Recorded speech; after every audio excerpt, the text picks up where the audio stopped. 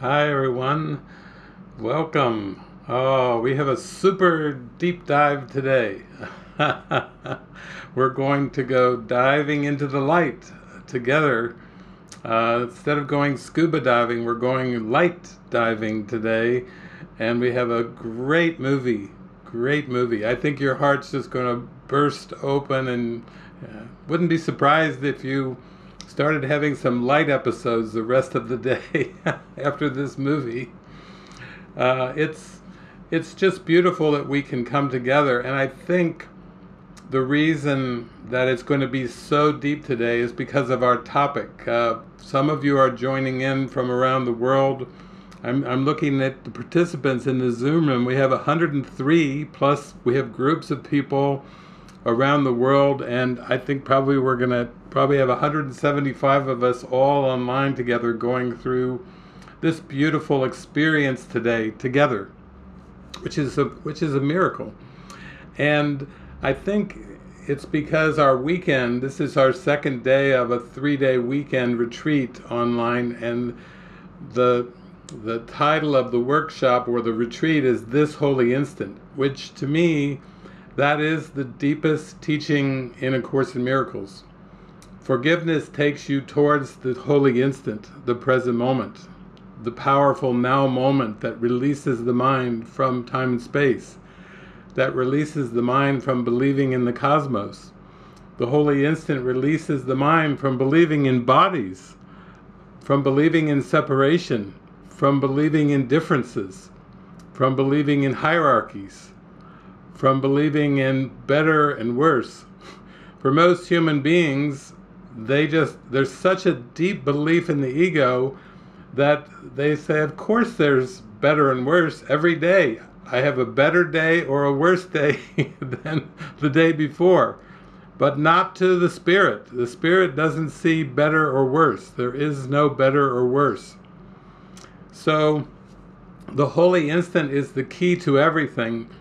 And if you just right now, from the rest of your life, seeming earth life, you just devoted your single-minded attention to just one thing, and that one thing was experiencing the holy instant, you would be doing the greatest service to yourself, to the angels, to Jesus, to God, to everyone, just by this one thing, is devoting yourself to the holy instant. And I know a lot of you say, well, it seems kind of abstract. If I'm going to devote my life to something, David, please, can you give me something a little more concrete than the holy instant? It's like telling a human being, devote your life to now, and they go, what? You gotta be kidding me.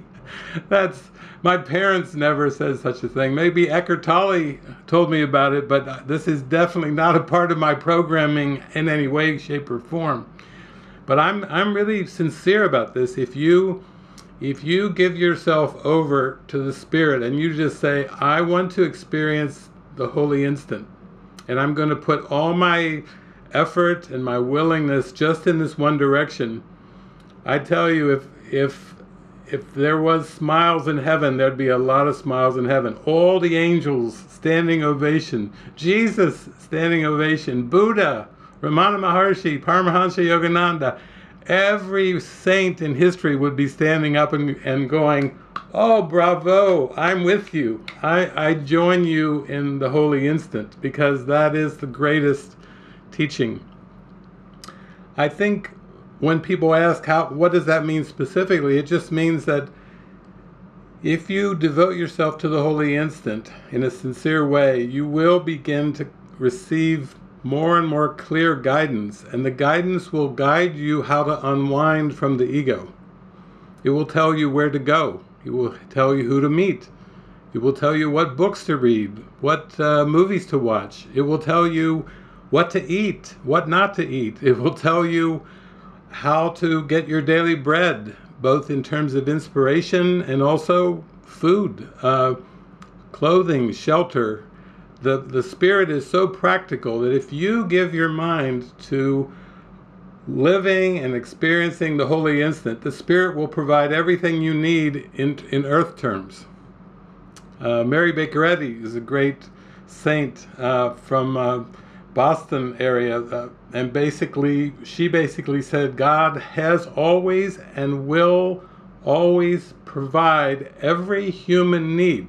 So if you say, I would love to devote my life to the Holy Instant, really, but I have practical concerns, Jesus' answer is, I will meet those practical concerns for you.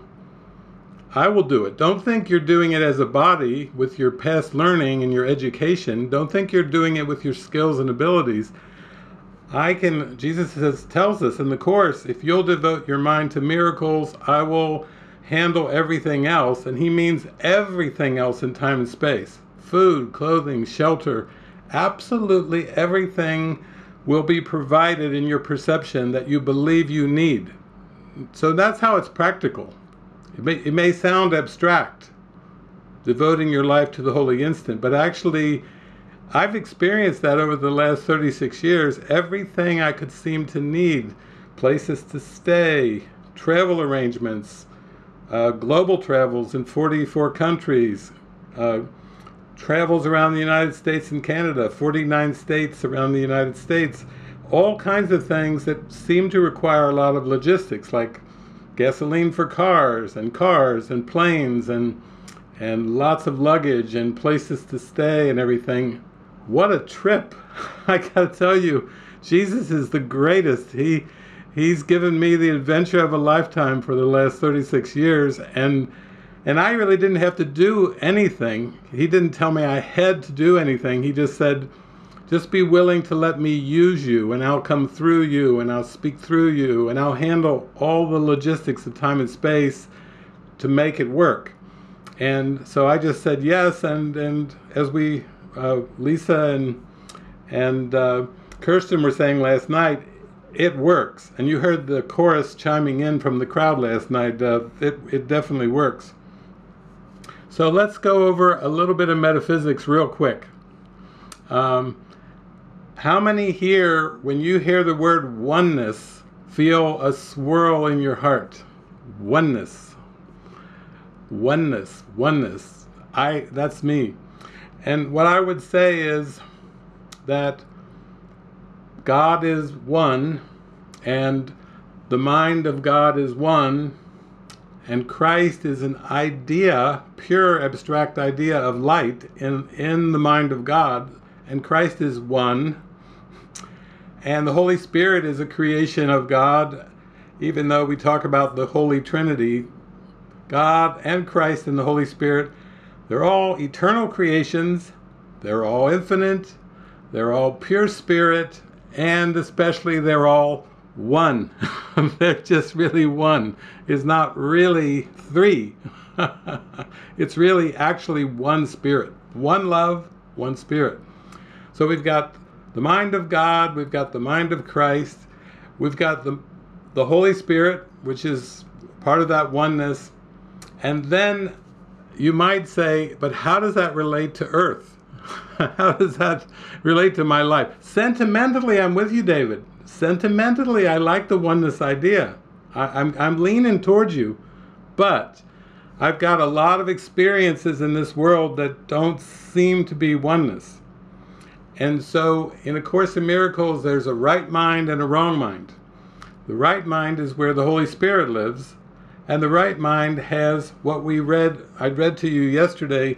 It has a holy image. It has a photo of a forgiven world, a photo of a happy dream where everything is connected, everything is one. In quantum physics, they call this the unified field. In the Course, Jesus calls it the happy dream. It goes by different names in different cultures, but the one characteristics of a forgiven perspective is oneness. In forgiveness, you realize, oh my God, there's only one of us. I was tricked into believing we were separate. I was tricked into believing we had separate minds, separate bits of consciousness. I was tricked into believing we had private thoughts and secrets. You really think God would create secrets? Why would God create secrets, God is just one. It's so simple. Secrets, That's complicated. Hiding. Secrets involve hiding. And God does not involve hiding. God wants us to have revelation, to have the oneness revealed to us as pure love and pure spirit. So, when we come down to the right mind, that's the Holy Spirit's perspective on the world. The Holy Spirit doesn't see separate situations, doesn't see separate events. The Holy Spirit actually doesn't even see separate people, because the Holy Spirit is the correction for the error of separation. So to the Holy Spirit's perception, there aren't even separate people. You see how high that is? That's the image of holiness. That's a unified, healed perception is what that is. It's the Holy Spirit's perspective. And also, in the Holy Spirit's perspective, the Holy Spirit knows that in eternity there is no time. But the Holy Spirit knows, with regard to time and space, there's one important characteristic you need to know from the Holy Spirit's perspective, is that it's all simultaneous. That's why there is no reincarnation in traditional terms, because you don't have a little bitty soul that incarnates and goes out and reincarnates over thousands and thousands, sometimes millions of years. That's just a description of separation. And the value of reincarnation is maybe it has a glimpse of the idea that all the souls make it back to God. That's the good part of the idea. But the ego will use reincarnation to say, oh, you're not going home for a long time. You better get used to separation game, because the ego says, I'm running the tables. And if you can believe you're a little bitty soul that's going to escape and return to the source, but the ego says, if you believe in time, I'm going to make that time difficult. I'm going to make that time hell. I'm going to turn it into hell. and none of us, we want to know God. We just want to remember God. That's our calling of our heart. That's our prayer. We just want to remember God. So, from the wrong mind perspective, the wrong mind is the belief that the mind can leave God, leave its source, and have a separate private mind of its own. So the wrong mind is simply the belief that there are private minds with private thoughts and private perceptions. You know, you probably have heard the saying, no two people see the same world. So from that perspective, there's like 7.8 billion different perspectives of the world with the humans, you see? And then we have to include the animals. What about the insects, the little ants with their little eyes and antennas? If you believe in separation, you also believe that there's separate perspective, that ant outside your yard has a different perspective of the universe than you do as a person. The good news is there aren't separate perspectives. That's very complex. You wonder why there's war. If you have trillions of sentient beings that each see a different world, it's easy to see where they would fight with each other. You know, either as persons or animals and people, or on and on. You know, it's just fragmentation. So that's why in chapter 15, Jesus says, if you would enter the holy instant, you must have no private thoughts that you would harbor or keep for yourself.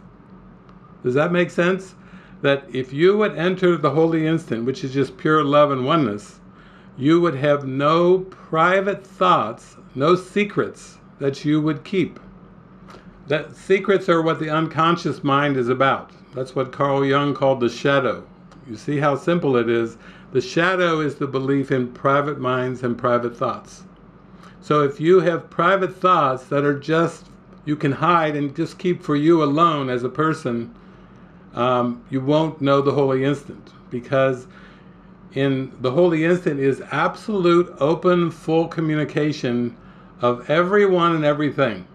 And it goes even beyond words. It's just a total communion with God and a total communion with Spirit, where you know that you're one with God and one with Spirit.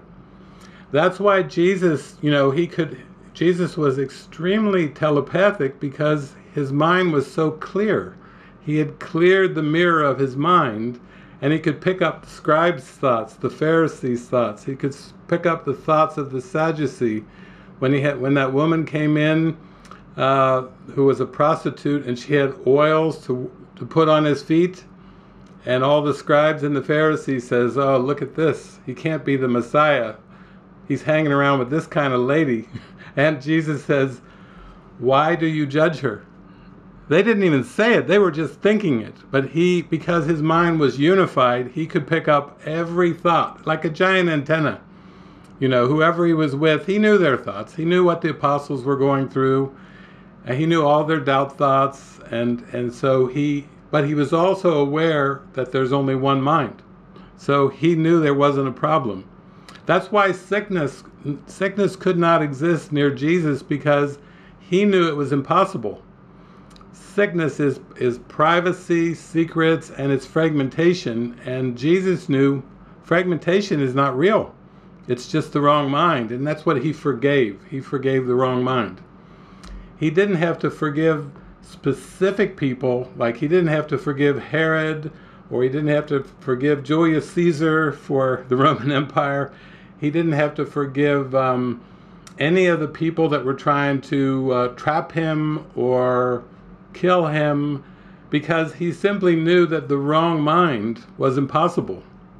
And that's why he didn't suffer on the cross. It looked like it from the ego perspective, and Mel Gibson, Passion of the Christ and spikes and all the blood. I sat through Passion of the Christ with my mother, who was a Christian woman at the time, and she was gasping every time they would lash Jesus or pierce his things. I could hear her next to me. She was probably in her 80s at the time, going, because she was reacting like, that's gotta hurt. But it didn't hurt for Jesus, because he didn't have any guilt in his mind. He knew that guilt was impossible. He knew I and the Father are one. He reached a state of perfect union. So Jesus did not suffer on the cross. Now, of course, the ego is quite clever, so it built an entire religion on the belief that Jesus suffered on the cross, on penance, sacrifice. You see how clever the ego is. It just said, well, that's just too good. I'm just going to have to invent my own religion. that light, oh, I don't ever want to see that light again. I'm going to invent a religion to make sure that I never, ever behold that light. That bright light is like, oh, I'll twist that. Mary Magdalene, oh, that's a good friend of you, Jesus. I'll turn her into a prostitute for the rest of all these centuries. You see, it twisted the whole story to promote separation, guilt, fragmentation, sacrifice, penance, and basically it glorified certain ones, and it put other ones, like Mary Magdalene definitely was a put down to. Mary Magdalene was far from a prostitute. She was extremely wise and extremely bright and open. She was the first one to see Jesus after Jesus came back. And then the church decided to make her a prostitute for about 19 centuries. But we're here to undo some of the mistakes, that those are just ego antics and tactics. So here's what I want to emphasize for you, that the presence of love is the escape from the ego, and that's through the holy instant. And you reach the holy instant by following the guidance of the Holy Spirit and Jesus. It's really that simple. And your mind is so powerful that you desire God. That's all you have to do, is desire God. And then the means are given you. You don't have to figure out the means. This isn't like starting a business where you have to decide, how am I going to get my taxes set up? What about the income? What about the accounting? No, Jesus is like, the Father's business is not like that. It's not like an earth business. If you just desire it with all your heart, blessed are the pure of heart, for they shall see God. If you desire God, everything else comes and gets added to your mind exactly as you need it. You won't have to figure it out, not a single thing. It's just given to you. You just have to receive the symbols when they come. So this world, when we look at the world, you may see war, like the war seemingly in the world of at Ukraine and Russia and Ukraine. But Jesus is saying to us in the Course, the war against yourself is almost over now. It's just a war of identity. The ego is telling you you're separate. The Holy Spirit and Jesus is saying you're not separate.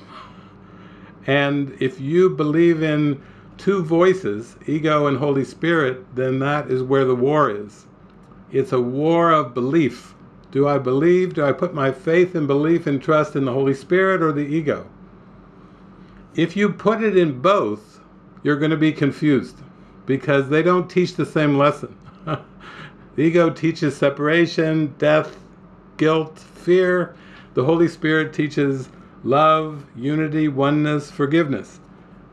They never meet. The Holy Spirit never meets the ego. And your mind will only meet the thought system that it's attracted to.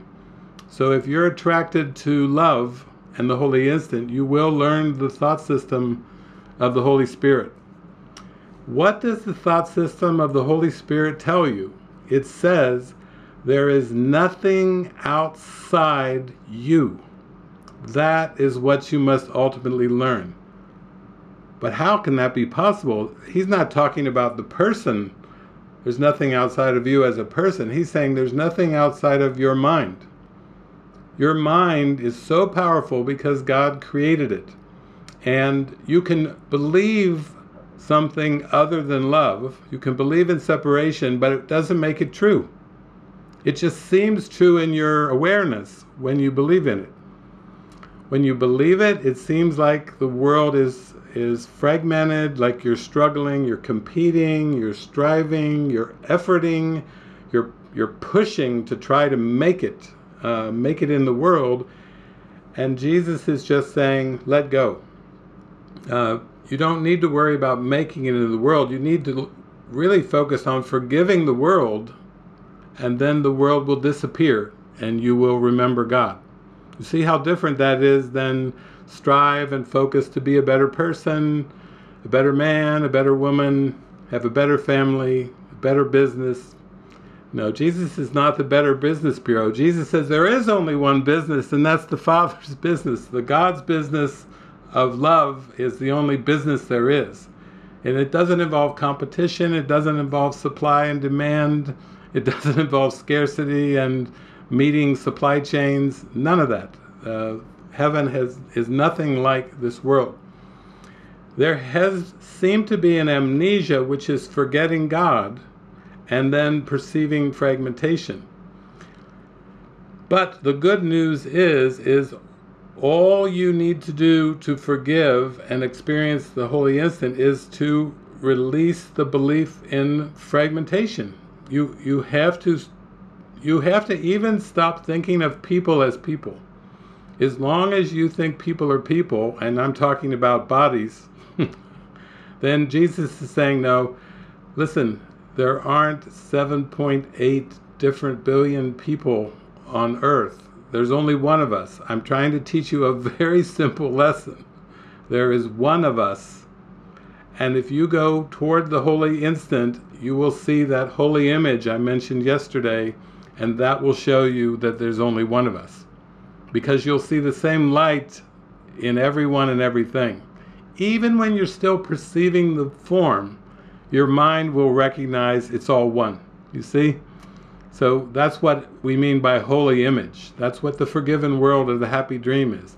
There's still a dream. You're still perceiving a dream, but you know it's one dream. And you're dreaming it. And you're laughing because you're thinking, how could I could not believe that I could be tricked into thinking that everything was apart and separate. You know, you'll laugh at that point. Now, in order to do that, it just requires willingness to listen and follow. That's it. I mean, if you go for the Holy Instant, then all you have to do is listen to the instructions and follow the instructions. And then there will come a point when that will end too. There will be no more need of miracles. There will be no more need of instructions. You'll just have this I amness. I am. That's it. I am. You don't have to put a name after that. Those two things are plenty right there. That's what Jesus said. Before Abraham was, I am. And if it's good enough for Jesus, yeah, it's good enough for all of us. Who are you? I am.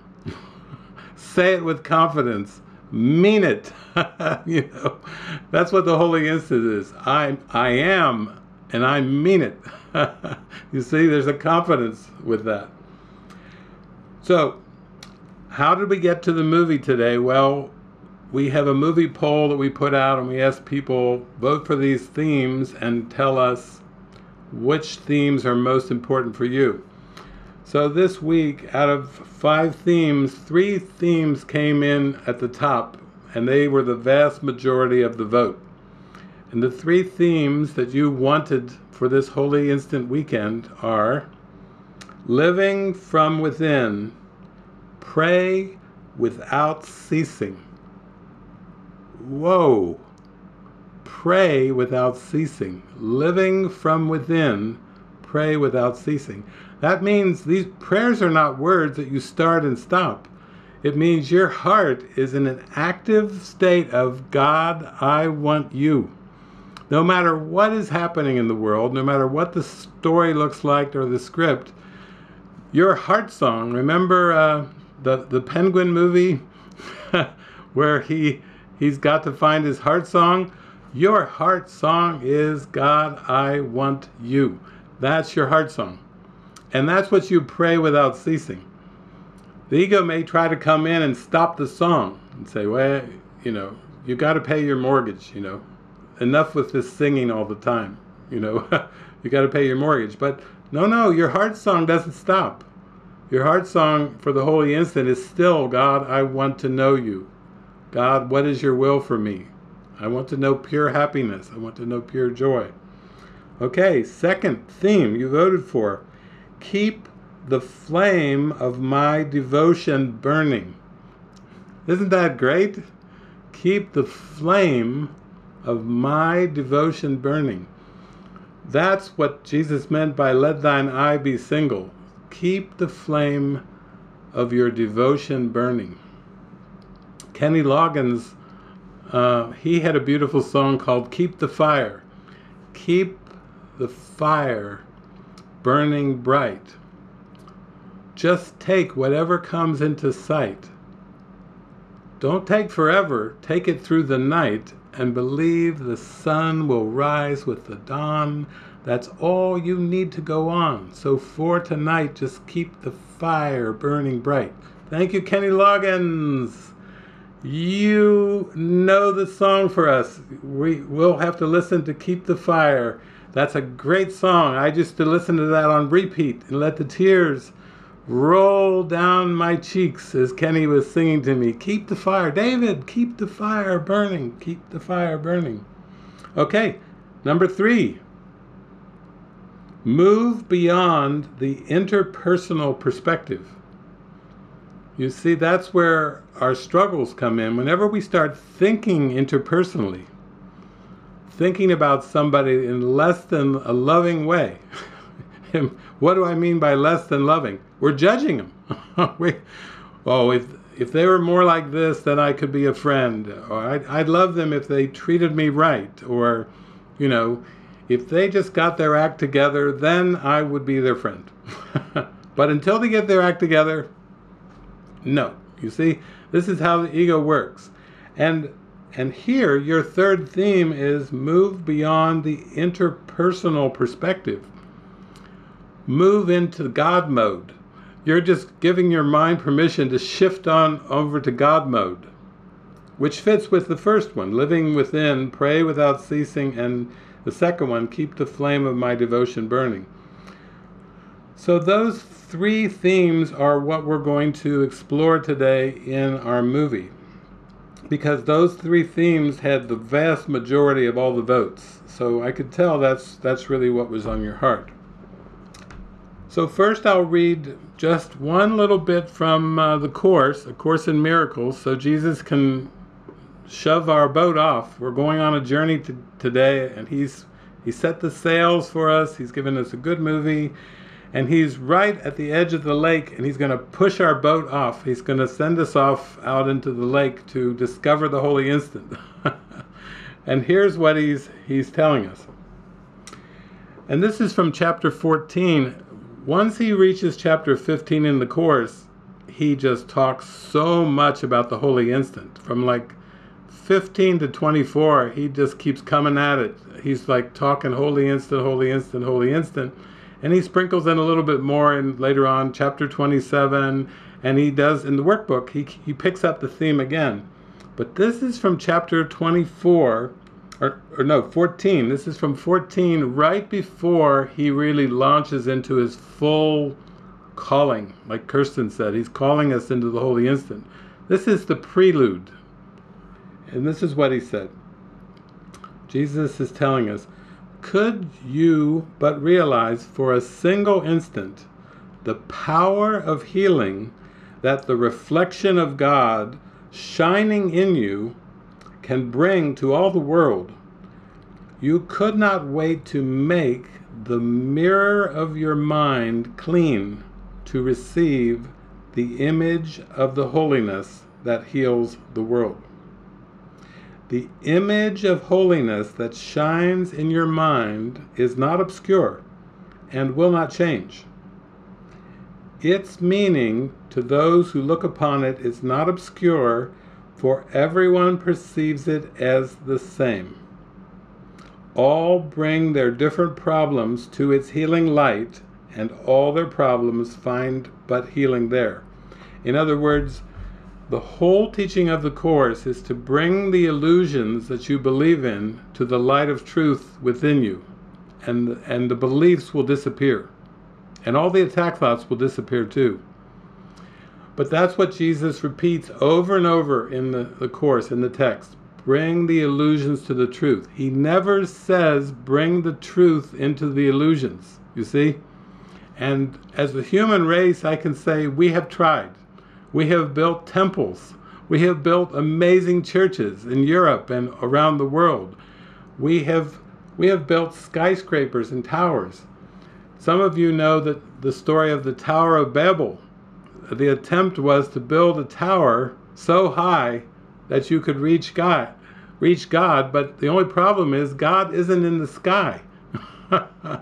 So your architecture, good idea, but the problem with the Tower of Babel wasn't that they were trying to reach God. That's a good thing. But the problem was they were trying to reach God in form. You see? Build the highest tower, reach God in the sky. But God, I've been in the sky. I did a lot of flying over these last 36 years, and I can tell you that God is not in the clouds, and not in the planets, and not in the black holes. God is in everything I see because God is in my mind. You see, Jesus again says, if you look inside, you'll see you're one with God. And then you'll see there's nothing outside of you. The black holes are inside your mind.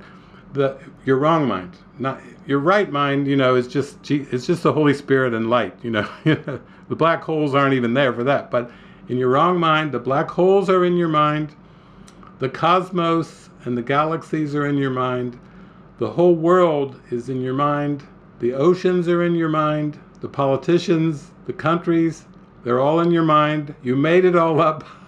Jesus says, you're hallucinating a world of separation, but it's not out there. Don't blame your mother. Don't blame your father. Don't blame your children, your partner. Don't blame the government. Don't blame the countries with the armies and the generals, But you say, wait a minute, Jesus, what are you saying? This is taking a little too far. Where are you saying Hitler is? Hitler is a concept in your wrong mind. Where is Ayatollah Khomeini? A concept in the wrong mind. Where is Hezbollah? Concept in your mind. Where is Saddam Hussein? Concept in your wrong mind. You see? It's the same with your mother, father, sister, brother. You know, they're all concepts because they're all projections of the belief in private minds and private thoughts. You see? There's a light in you that is the answer to everything. That's why Jesus said the kingdom of heaven is within. He's just saying, still your mind and come in here with me. And Kirsten was emphasizing that last night. She's just saying, Jesus, above all else, he's saying, be with me. Because Jesus knows we're the same one. We're the same Christ. There's only one of us. So whenever we think of an enemy, Jesus is just saying there is no external enemies. You have no external enemies. The belief in the ego is what generates this crazy idea of enemies. God didn't create enemies. God doesn't even know what an enemy is. In the Song of Prayer, Jesus says, the question is, what about the notion of praying for your enemies? Because that's in the Bible, pray for your enemies. Jesus says, if you believe you have enemies, you have great need for prayer. You see? He's not avoiding the question. He's just saying that's, if you believe you have enemies, if you're not friendly towards everyone and everything, like Jesus was, then you basically need to forgive yourself for this ego belief, because there are no enemies in heaven. There's no such thing as an enemy to God. This is where there's ego misinterpretations of the Bible, because in the Bible, like the Old Testament, it's like the Old Testament kind of paints God to be like a more powerful being than humans, but he still gets mad. You know, if you cross God in the Old Testament, he'll zap you. This tribe, you know, they don't behave. And if this one isn't obedient, burn, burn, burn. This is not a very loving God, you know. I remember watching recently George Carlin, the great comedian, and he said, God is always kind of upset that you're being disobedient to God, and God always needs to be praised, and God always needs money. That's why the ministers are always asking for money. So George Carlin was concluding, God must really need the money, because that's all he sees on the TV screens, you know. And all of this, and then he said, and God loves you. You see what George Carlin was poking out the inconsistencies between the belief that God is anthropomorphic. That's a big word, but anthropomorphic simply means that you're assigning the characteristics of humans to something else. And that's turning God into, instead of an all-loving presence, a creator of love and light, it's turning God into an anthropomorphic tyrant who basically is zapping people, and occasionally it's like, oh, and God is love. And of course, George Carlin was like poking, what a contradiction. George Carlin, he was raised in a Catholic family. Okay, give him a break. He just got so tired after that inconsistencies that he decided it drove him to comedy. It drove him to try to be funny and laugh, and he had a lot of swear words, of course, but he just was raised Catholic. Give him a break. I mean, you know, everybody knows somebody who was raised Catholic, and a lot of Course in Miracles students, actually, when I talk to them, because I travel around the world to 44 countries, when I shake their hands and I give them a hug, sometimes they go, hi, my name is so-and-so, and I'm a recovering Catholic. I've met thousands of recovering Catholics, you know, and all that means is I desire God. I want to know the God of love, and I'm trying to let go of these thoughts of punishment, suffering, penance, you know, that I've lived with my whole life. That's what George Carlin was trying to do too through his comedy, was he was trying to purge these ideas of sacrifice. Now today's movie is very, very good, because this movie is called Fatima. And this movie is basically going to, most of it takes place back in 1917 in Portugal, in the area we would now call Fatima. That's why it's named Fatima. And so I want you to let your mind get ready for that context, because we're going on a movie that's going to take us back to 1917. What was going on in the world in 1917? Well, World War I was going on. And Europe was in tatters, shreds.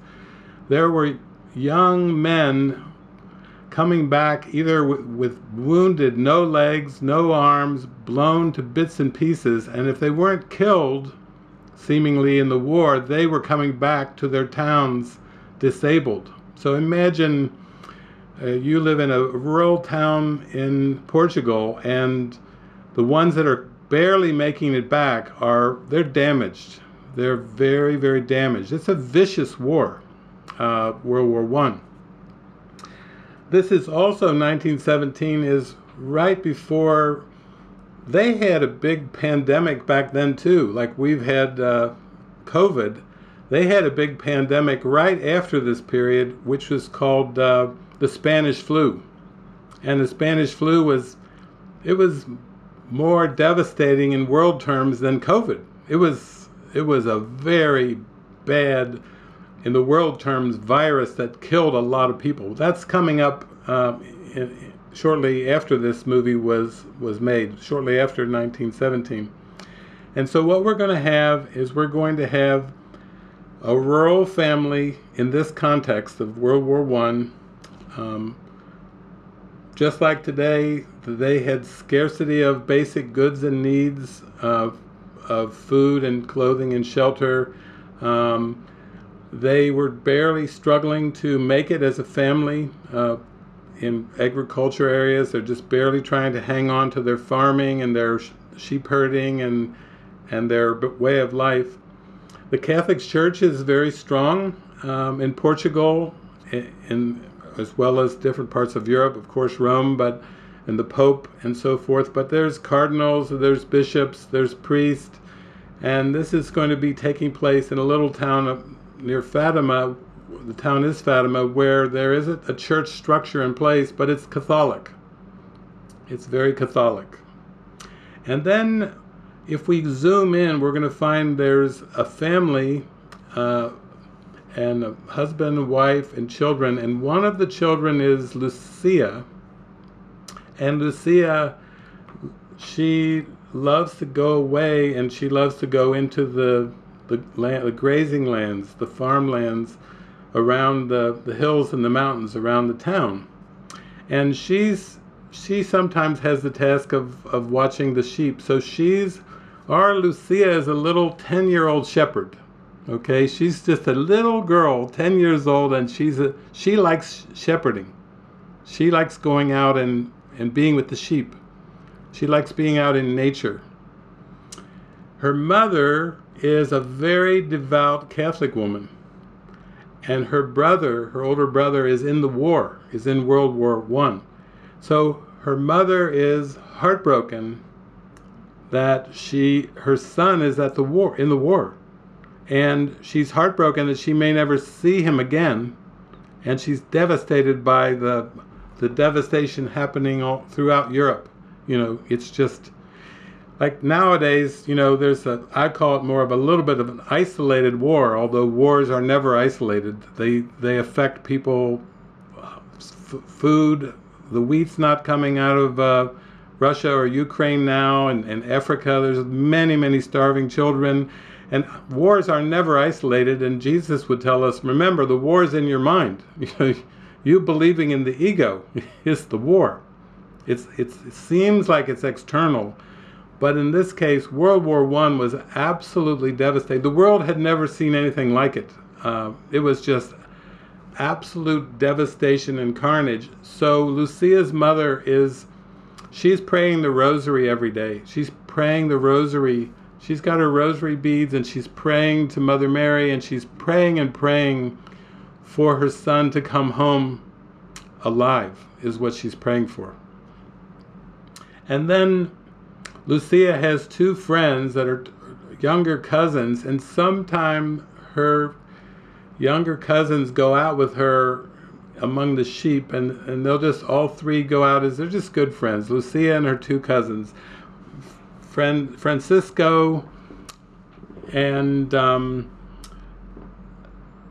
what's the other one's name? The little girl. I always think of it. It's Jacinta. So here's the picture. It's 1917, rural Portugal, and Lucia's going to go out. Her mother's praying the rosary, and she's out with Jacinta and Francisco. Now, they are going to have an encounter, and they're going to see an apparition. Mother Mary will appear to these three little children out in the fields.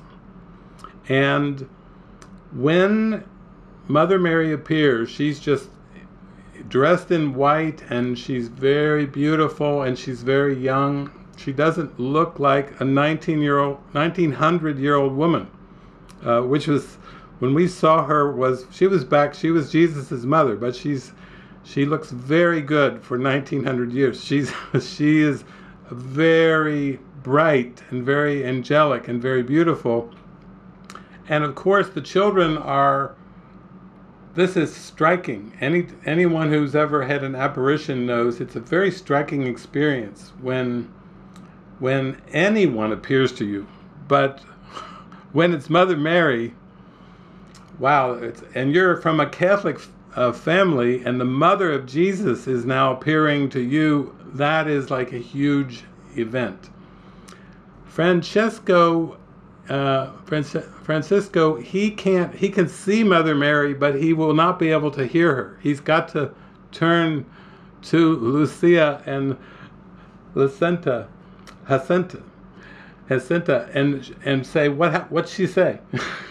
Because he can see her lips moving, but Francesco can only see her. The two girls, they can hear her too, and they are listening. They're listening, and so this is important. Now, how does this relate to the Holy Instant? Well, from what I've described, this realm of time and space is the ego's world. It's so thick with illusions. It's just layers upon layers upon layers of illusions. And it's part of amnesia. This is a giant amnesia to forget God and to put separation in the place of oneness and love and light. You see how giant? That's not a small mistake. Jesus would say, well, it actually is a small one once you forgive it. You see how teeny it is. It's a tiny mistake. But when you believe in this separation, whoa, a whole cosmos arises of fragmented perception. And so Jesus even calls it a vast illusion. Jesus would never put that word vast in front of illusion unless he was talking about the cosmos. He's talking about the entire time-space cosmos, all the black holes. He's talking about galaxies that haven't even been discovered yet. It's a vast illusion in perception, but not in reality. It's just a hallucination because God didn't create it. But if you believe in it, it seems like hell. Don't have to worry about a fiery burning hell that you'll burn in. This is it. This fragmented perception of time and space, that is hell. So if somebody asks you, how are you doing today? You say, well, I'm working on forgiving hell again in my daily life. You see, it's not an eternal flame that you're concerned about. Hellfire, that's part of the ego's try to scare you. As if, you sin, you don't do enough penance, you don't say enough Hail Marys, and then you'll burn for all eternity in hell. No, the ego is quite good at scaring the mind. It's the master of fear, no doubt. But Jesus is saying love is stronger than fear, so fear not. I am with you. Your identity is secure, will always be. God, nothing can go against God's will. Nothing can change God's will. What God creates is forever. So don't be concerned about a blip that's here one moment and gone the next. Don't be concerned about the hallucination. Seek not to change the world. Seek rather to change your mind about the world. Give it a new purpose. Instead of hatred, give it forgiveness. Change your mind about the world. But don't be concerned about fixing the world. Don't be concerned about improving the world. Don't think you're going to have to destroy the world. You aren't. The ego is destruction, and when you forgive the ego, you are free of it. You are free of destruction forever. So, one more thing I would like to say is that because we're entering the holy instant, a lot of the questions that you wrote in to Francis and I relate to what you're going through in the world, what's happening in the world. I think it was Delisa was telling us on Friday. She was saying, she's kind of struggled through her teen years. Now she's completed her university studies, and she doesn't know what to do next because she doesn't feel drawn to working in a typical way. And she's finished with her studies. So that was her question. That was Delisa's question. And her parents have expectations. Really, the mind has expectations of the parents. The parents don't have expectations because the parents are always projections, and so are the bodies. You can't put it onto people and say, I can't follow my calling because my parents have expectations of me. Well, Jesus is like, read lesson number 2 of the Course. I have given everything I see, all the meaning it has for me. I've given all the meaning that I believe that my parents have. I believe I've given all the meaning the society has. I've given all the meaning to the countries and to the stars, to the planets. I've given all the meaning to Mars and Pluto. You have to realize there is no world apart from what you think. So if you're thinking with the ego, you're seeing the ego's world. This is the ego's world, time and space. God didn't create time and space, but the ego did invent time and space. Also, Jurgita, I think you're here, Jurgita, with your little child there. Yeah, and there you are. Hi, and you're thinking too. Well, I have a child, I have a husband, and so on and so forth. Well, practice the Course. I have given everything I see all the meaning that it has for me. Jagita, we had Stephania last night talking about the mother-daughter dynamic that's going on. She was asking Kirsten and Lisa, how do you do that? How do I deal? Portia came on, how do I deal with my sister? Well, what I would say is this movie is the best movie for that. This is the best movie for addressing the mother-daughter or the mother-child issue, because Lucia is this 10-year-old little sheep herder who wants to go out and be in the fields and be in nature with God. And basically, Lucia is the symbol of a child self-concept. And the child self-concept in Portugal in 1917 is you're supposed to be obedient to your parents and do what your parents say. And if your parents say pray the rosary because we want to get your brother back from the war, you pray the rosary, and you have to fulfill your roles and your responsibilities as a child. And children know what I'm talking about. I've met hundreds of children around the world, and when I sit and just talk with the children, they say, David, can you help me? I'm in a bad situation. I'm around bigger bodies, and they think they have control over me, and they tell me what to do. And this movie is more like what Jesus said, except you become as little children, you cannot enter the kingdom of heaven. And what Jesus meant by that, he says in the Course, is except you become as dependent on God as infants, little children are on their parents, you cannot enter the kingdom of heaven. He's using that famous teaching from the Bible, except you become as little children, you cannot enter the kingdom of heaven. And he's saying, you need to be so dependent on your intuition, in modern terms, or the Holy Spirit and Jesus in terms of the Course terms, that you listen and follow everything that they tell you to do as they unwind you from the self-concept.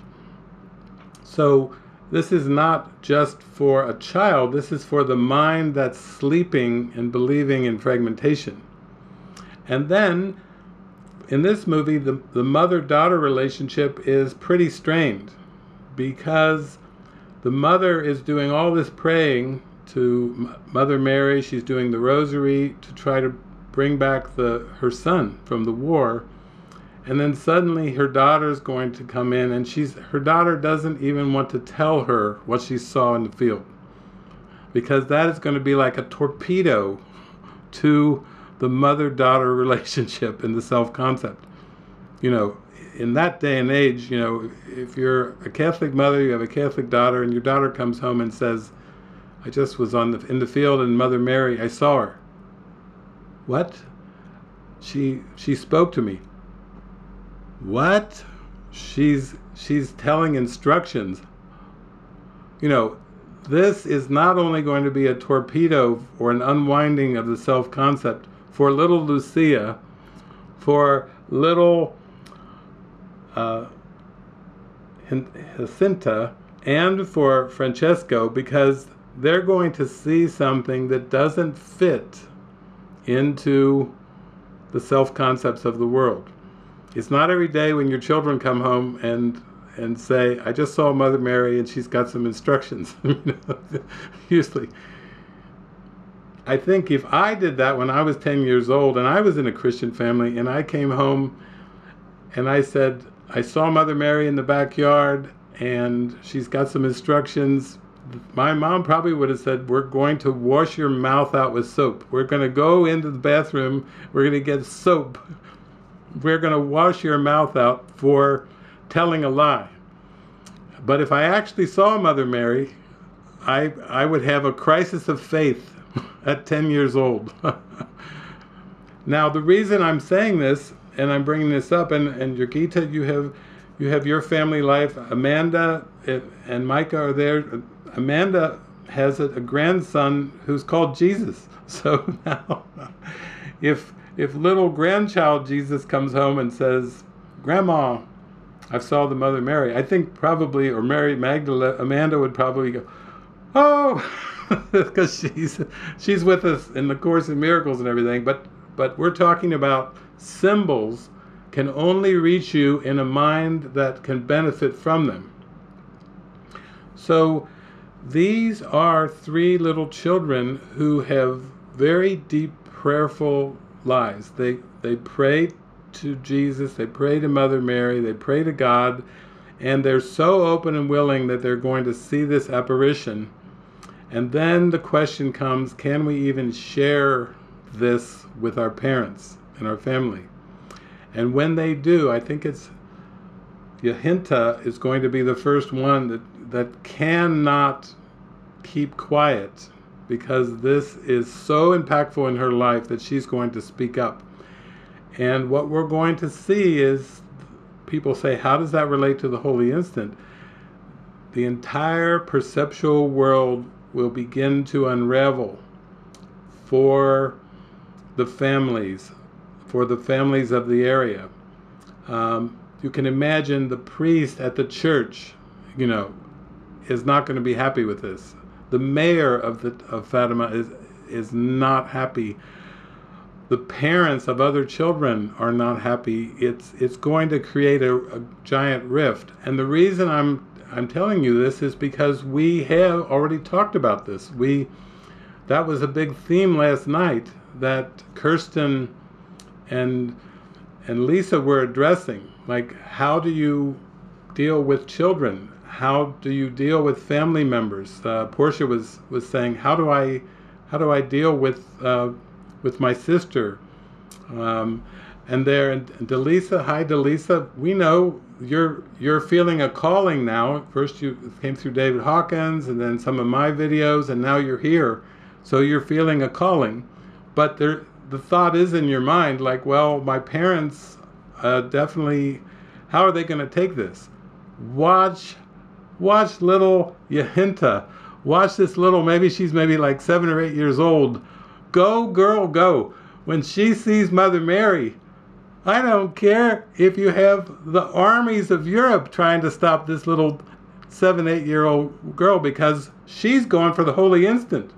She's going for the holy instant. She's willing to face anything that anyone will throw at her because she loves God. God doesn't really care. The Holy Spirit doesn't care if you seem to believe you're a 7 or 8-year-old body or a 10-year-old body, or you're a grown woman or man. You know, the Holy Spirit is going to reach you and say, come on, come back here with me. See, you're the dreamer of this dream. Don't be stopped. I see Amanda there. When little Jesus, grandchild Jesus comes, he wants to join in these gatherings. She's got to give up one of her earbuds because Jesus is like, give me an earbud. I want to participate. He's not called Jesus for nothing. Don't think you have a Jesus in your family for no reason. Holy Spirit's giving you fair warning that the world's going bye-bye, and little Jesus, baby Jesus, is part of it. So you can see this is what I'm talking about. And I'm not sure if Stephania's with it, but she was there with her little daughter last night on there too. And she was saying, how do I deal with this? And what it is you have to be willing. When you say yes to the holy instant, you just have to be willing to let the self-concept teeter and totter. Bridget, you've been talking about your children. Yeah, now you're on the holy instant retreat. And this movie is going to show you exactly how. It's going to demonstrate. Watch this little Yahinta. Watch this tiny little Portuguese girl. She's just a little girl. And then the Spanish flu comes after this movie, and she goes away in the Spanish flu. But she's just a little Portuguese saint. Her body, Yahinta's body did not decay when she got the flu and everything, Spanish flu, but she was like Paramahansa Yogananda. That body did not decay. She was doing this. She was doing this before Paramahansa Yogananda's body didn't decay. Little Portuguese girl said, here, I'll show you how it's done. You just have so much devotion to God that you don't let anybody's opinion keep you from the holy instant. So her body wasn't necessary very long. She was here and gone. But we're going to see her today in action. And little Yahinta is not messing around with the ego. She is going for the holy instant. She's saying, okay, say whatever you want. I saw what I saw. I heard what I heard. And I'm going to speak what Mother Mary told me to speak. Come hell or high water. Just try to stop me, priest. You try to stop me, mom. You try to stop me, friends, family. Even the governor, the priest, the Catholic Church is not going to like what Yahinta has to say, but she's going for the holy instant. You see, she is not people-pleasing with her projections. She's basically going to say, listen, I saw what I saw. I heard what I heard. I'm going to say what I'm going to say, and take it. Take it or leave it. But I'm taking it, And this is an extreme example of no people-pleasing. This is an extreme example of no private thoughts. This is like Jesus reaching us right now saying, you can do this. Look at the little Yahinta. She did it back in 1917, and you can do it now. There's no difference. Time is not a factor here. It's just your willingness to say yes to God and mean it and really go for it. So I will come in during the movie, but I think you're going to really enjoy this movie, because this movie will show you have the faith and the strength to undo the self-concept, whatever that self-concept seems to be. It cannot stop you from being the Christ. It cannot stop you from being you as God created you, as pure, eternal love. Okay, get your popcorn ready. Off we go. Jesus is pushing the boat off. We've now left the shore, and we are going into the deep with Jesus. And there's a little one showing up with Chiquita. He's ready for the trip. So, the important thing to know about these apparitions, and over the years, and of course many different cultures, and over the years many different countries, there have been apparitions.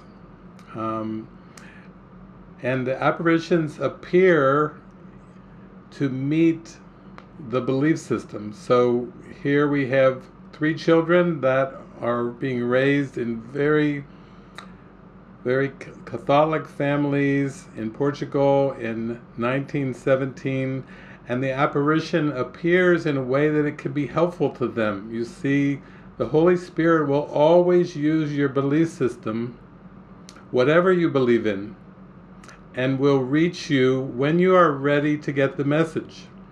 If you would be too frightened to have an apparition, then the apparition will not appear, because the Holy Spirit would never frighten you.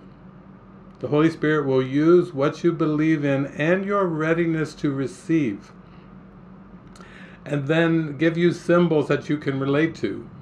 And for these children, Mother Mary, the world needs peace, pray the rosary, come back to this point, and help. She's basically saying, I'm calling you to be messengers, as Francis was talking about yesterday. Lesson 154 in the workbook of A Course in Miracles says, I am among the ministers of God, and that you first have to receive the message yourself. All the messages that come from the Spirit are first for you, and then they're to be given away. So you strengthen them. You see how it works? Just like in this world, if you have a messenger, the messenger doesn't write the message. The messenger, that's the job, is to take the message and deliver the message to whoever the messenger is supposed to deliver to. But with miracles, you will receive the message, and then you will be told, you will feel where you're to extend the message. And nothing is random and nothing is accidental. The ones that you're to deliver this message to will be sent. You don't have to figure it out. Sometimes, like with Portia, last night she was saying, wow, I never really get along. You don't know, this sister of mine we've had a difficult relationship, but I really want it healed. It's not so much of you deciding for yourself who you're supposed to deliver the messages to. Jesus knows where the messages are supposed to go in the plan. That's why you have to listen and follow. You can't just say, oh, so-and-so needs the message and so-and-so, because if you decide for yourself where the messages are delivered, you will get mixed results. Sometime it will blow up in your face. And you'll say, what? I was doing my job. I'm telling you the message. And Jesus is like, no, I don't put my miracles where there's no receptivity. They have to be going to people who have the eyes to see and the ears to hear. Jesus said that 2,000 years ago. Blessed are those who have the eyes to see, the ears to hear. The ears to hear. Jesus knows who has the ears to hear. That's why Jesus is directing the plan of awakening. And with these 3 little children, they go to the fields and they're out there, and the two cousins cannot understand why Lucia's mother won't let her dance. And they're saying to Lucia, what does that have to do with you? And she said, well, we prayed to bring Manuel home, and we would do the rosary, and we would my mother believes we have to sacrifice now to get Manuel home. That's part of the sacrificial belief. You have to do penance, you have to sacrifice your life in order for things to work out for favor by God. That's not really how it works, but these little children are being called by Mary, used by the Holy Spirit to be little messengers. And of course, Francisco, he was a little bit, he couldn't see her at first, and then he couldn't hear her. After he saw her, he couldn't hear her. What's she saying about me, to the girls? And basically, you could read the lips of Mary. He needs to do more rosary. He wasn't ready to hear her voice.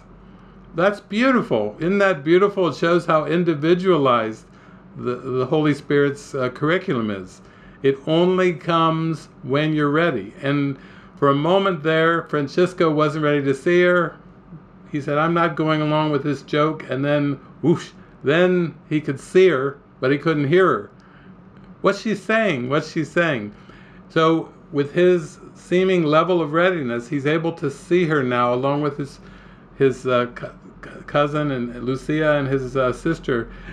But basically, it always comes to you in what you're ready for. And for many people, that would be extremely frightening. If they had an apparition that would come to them, they would tell me, I've had people tell me, if Jesus or Mother Mary comes into my bedroom, I am absolutely going to freak, David. I don't care what you tell me. Don't have them come in there, because if they sit on the end of my bed, I'm going to lose it. And I said, don't worry, no apparitions are coming to you. If you would be afraid. It's always to bring a blessing for those that are ready. It doesn't come to you unless you're ready for it. It has to be helpful. Then you see these three children out there. They're just good friends. They're cousins. They're chatting. They're talking. And then little Jacinta is like, let's pray like we always do. And oh, isn't that touching? They sit there and they belt out Ave Maria. Oh my gosh. What a blessing these three kids are. They're just calling out at the top of their lungs, and it's echoing through the canyons. Ave Maria. That's how you pray when you're 8 or 10 years old. You don't necessarily have to pray ritualistic, but you could feel the joy behind their prayer. You could feel the glee behind their Ave Maria. You could feel the faith that they had, and then she appears to them. And I've noticed in my life, I've had so many miracles, I couldn't even begin to tell you all the miracles. I couldn't be put in one movie, I'll tell you, these last 36 years, but there have been many kind of out of pattern experiences that the world would have no explanation for. If I tried to talk about them all, some people would say, David's lost his marbles, or David's not all there. But for me, they were there because I was ready to perceive them. I would pray, I would be ready. Sometimes I would use words, sometimes it was just a prayer of silence in my heart, but I was asking, show me the way, show me the way. And then once I started to take off with Jesus to start traveling and everything, there were so many miracles every day that I really understood what he meant when he said miracles are natural. When they do not occur, something has gone wrong. We're not used to thinking that way. We may believe, okay, parting of the Red Sea, or walking on water, or, healing the sick or raising the dead. But those didn't just happen 2,000 years ago. There's a lot of miracles. in a lot of apparitions that have occurred over these last 20 centuries since the time of Jesus. But they always come when you're ready for them. It's highly individualized. And we can learn from the experiences of others, even if you have not seen an apparition. Jesus says in the Course, you can learn from the experiences of others and from my experiences. That's why it's helpful to read the Gospels. That's why we enjoy the Gospels. Some of you in the Bible, or some of you read the Urantia book, the last section of the Urantia book, the Life and Teachings of Jesus. Very wonderful, because it's reaching us with what we believe in. It's still reaching us with the symbols of time and space, parables, sermons. We love it. I couldn't get enough of it. I was drinking up, Course in Miracles. I was reading the Urantia book, the last section, and then there was another book that had all these teachings of Jesus, and I couldn't get enough. I was just drinking it up, soaking myself in it. The life and teachings of Jesus were very, very important for me, and I couldn't get enough. So we've seen now, this is the first aspect of the Holy Instant, is you just have to pray the prayer and just be willing to be shown in a way that you can understand, in a way that you can take it in a way that it has meaning for you. That's all you're praying for. You're praying to be shown in a way that you can relate to, based on your belief system. And now we're going to see that as the children have seen Mother Mary, and now they're going to start walking back, then comes the question of discernment. Like, should we tell anybody? I know if little David was 10 years old and I was out with my two cousins and we saw Mother Mary or Jesus or any of the apostles, if I saw any of them, if I came back to my mom and dad and at the dinner table, I said, well, here's what I did today, and I guess who I met. This would not have gone over very big. This is not something that David should be talking about at the dinner table. This is a Christian family, but it's like, come on now, let's not get too supernatural here. So you can see that right now, little Jacinta and Lucia and Francesco, they're going to already have to make some decisions about discernment. It's not easy to discern what you should say and what you shouldn't say when you're only 10 years old or 8 years old. Adults have trouble discerning what to say, to who to say it, and when to say it. You can only imagine at 8 years old that what they're dealing with here is like, okay, but it's basically, it's for them. Many apparitions just appear to what seems to be one person, but this is three.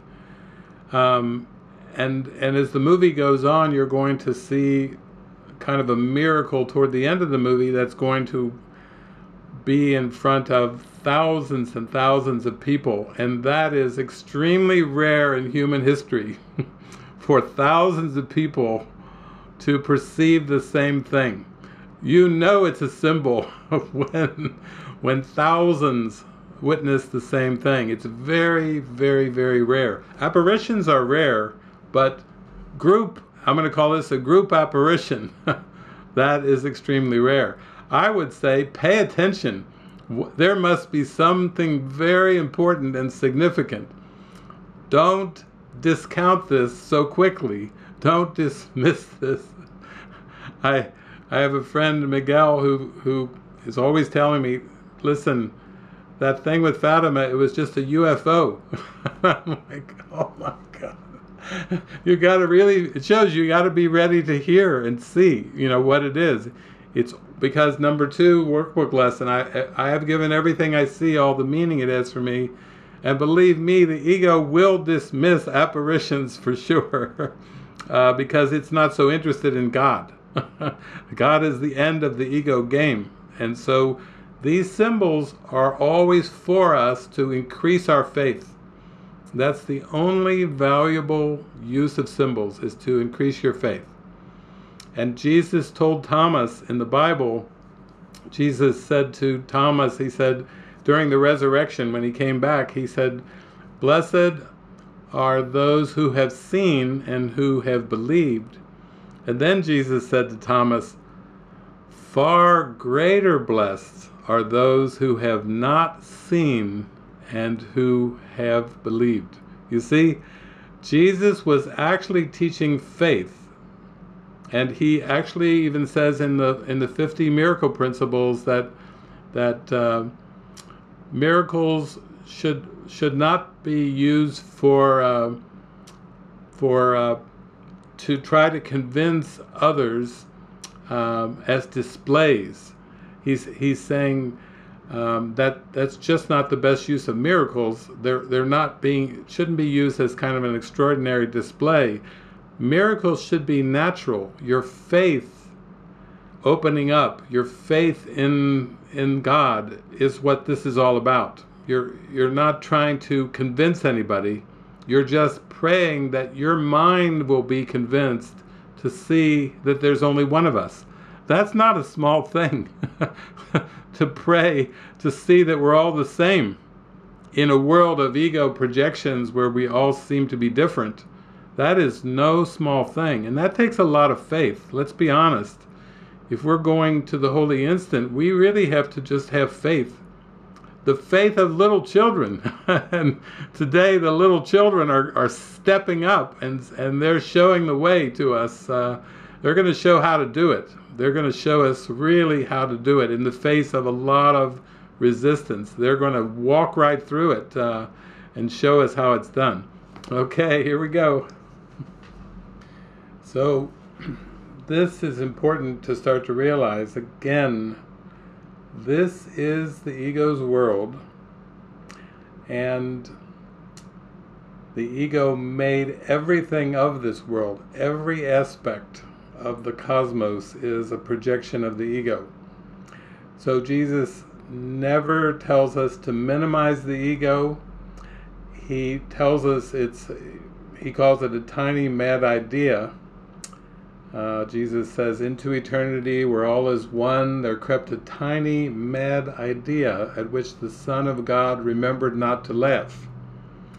So the cosmos and the world that we perceive, our perception, we have to remember that it's coming from a false belief, but also that our mind is extremely powerful. When the scientists are wondering, how did the Big Bang happen? Well, Jesus is giving an answer to the Big Bang. He's basically saying, your mind was created by God. You have all the power of your Creator, but now you're dealing with imagination. You're dealing with fiction. Every day, on a daily basis, you are in the realm of fantasy. You are in the realm of fiction. The world of time and space, the cosmos, is the realm of unreality, but it's believed to be real. The mind is so powerful that Jesus even says, what you believe, you make real for you. Not in eternity.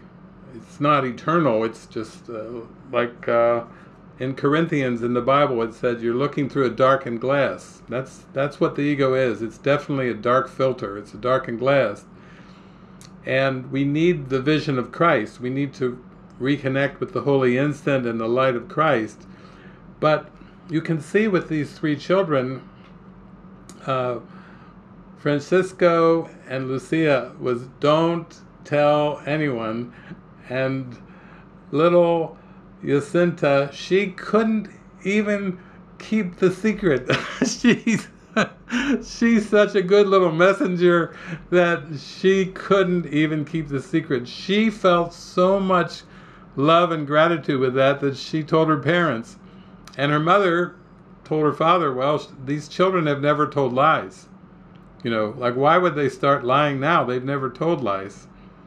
And Lucinda's father is like, well, I don't know. I wouldn't know what to believe now. I just don't know. And this you can see when she's praying to Mother Mary in the chapel. Here comes the priest, and he said, she told me it all and everything, but right away he basically starts saying, well, some people could be playing a trick on you, he tells Lucia, or worse. And then he starts to say it could have been the devil in disguise. And you got to remember, this is the realm of time and space that the devil made. We're in devil land here. we're not dealing with the kingdom of heaven here. We're dealing every day with devil land, Distractionville, fiction, fantasy, projection. Every day we may seem to get accustomed to the images, but Jesus is saying, I want you to forgive them. I don't want you to believe in their reality. Believe in the Holy Spirit. Believe in your instructions that you get every day from the Holy Spirit. But don't put faith in the images, because if you do, you are giving reality to something that God didn't create. If you look at the first lesson of the 365 lessons of A Course in Miracles, the very first lesson is nothing I see means anything. Wow, it's Jesus. It's the presence beyond this world. If he starts out his workbook, first lesson out of 365, and it's nothing I see means anything, he's teaching the great non-dualistic teachings of the Advaita Vedanta, the great ancient Indian text of the Vedanta. He's teaching pure non-duality awakening, coming to know the truth of oneself. But you can see how the temptations, particularly in Lucia's mother, and particularly in the priest of the very church where she prays, are basically reflecting doubt thoughts. And as you go through your awakening process, you will have to face your doubt thoughts. Jesus calls them in the Manual for Teachers, he calls them magic thoughts, and he's saying, how do God's teachers deal with magic thoughts? How is Lucia going to deal with these thoughts of the doubt thoughts of her mother acted out, and the doubt thoughts of the priest acted out? And Jesus says the first responsibility you have is not to attack them. So you can see little Lucia, she's like, they're true, it's true, it's real, it happened. And then she goes rushing in to pray to Mother Mary and saying, this Jacinta, she's braver than me, even though she's younger. Please forgive me, Mother Mary. like little Jacinta, she's not budging. She couldn't keep a secret, and now that the cat's out of the bag, don't expect her to change her mind, because she's had an experience that's so joyful for her in her life. Even though she's quite young, she's still, it's a beautiful reflection for her, and it has done the job of strengthening her faith. That's the purpose of the apparition, strengthen the faith. But I think more than that is this movie will show you that you must not give in to doubt thoughts. When you read A Course in Miracles, you feel that that's Jesus speaking to you. That's the truth being delivered right to your mind through those words. And Jesus is saying, have faith in me. There will be doubt thoughts that will arise. The ego is unconscious. It will come up. Sometimes you'll feel these doubt thoughts in your mind. Sometimes they will be acted out in other people. But don't be tricked either way. Have the faith, because Jesus says, my faith in you is perfect. You still are learning to trust and develop trust, but Jesus says, my faith in you is perfect.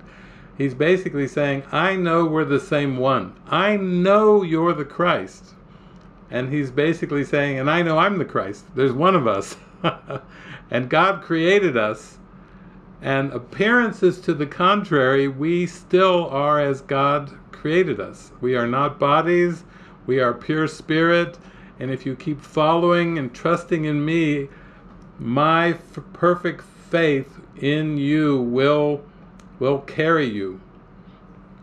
In fact, Jesus at one point says, I stand at the door. You're knocking, I stand at the door, the gateway. And while I stand at the door can never be shut because I live forever. Whoa!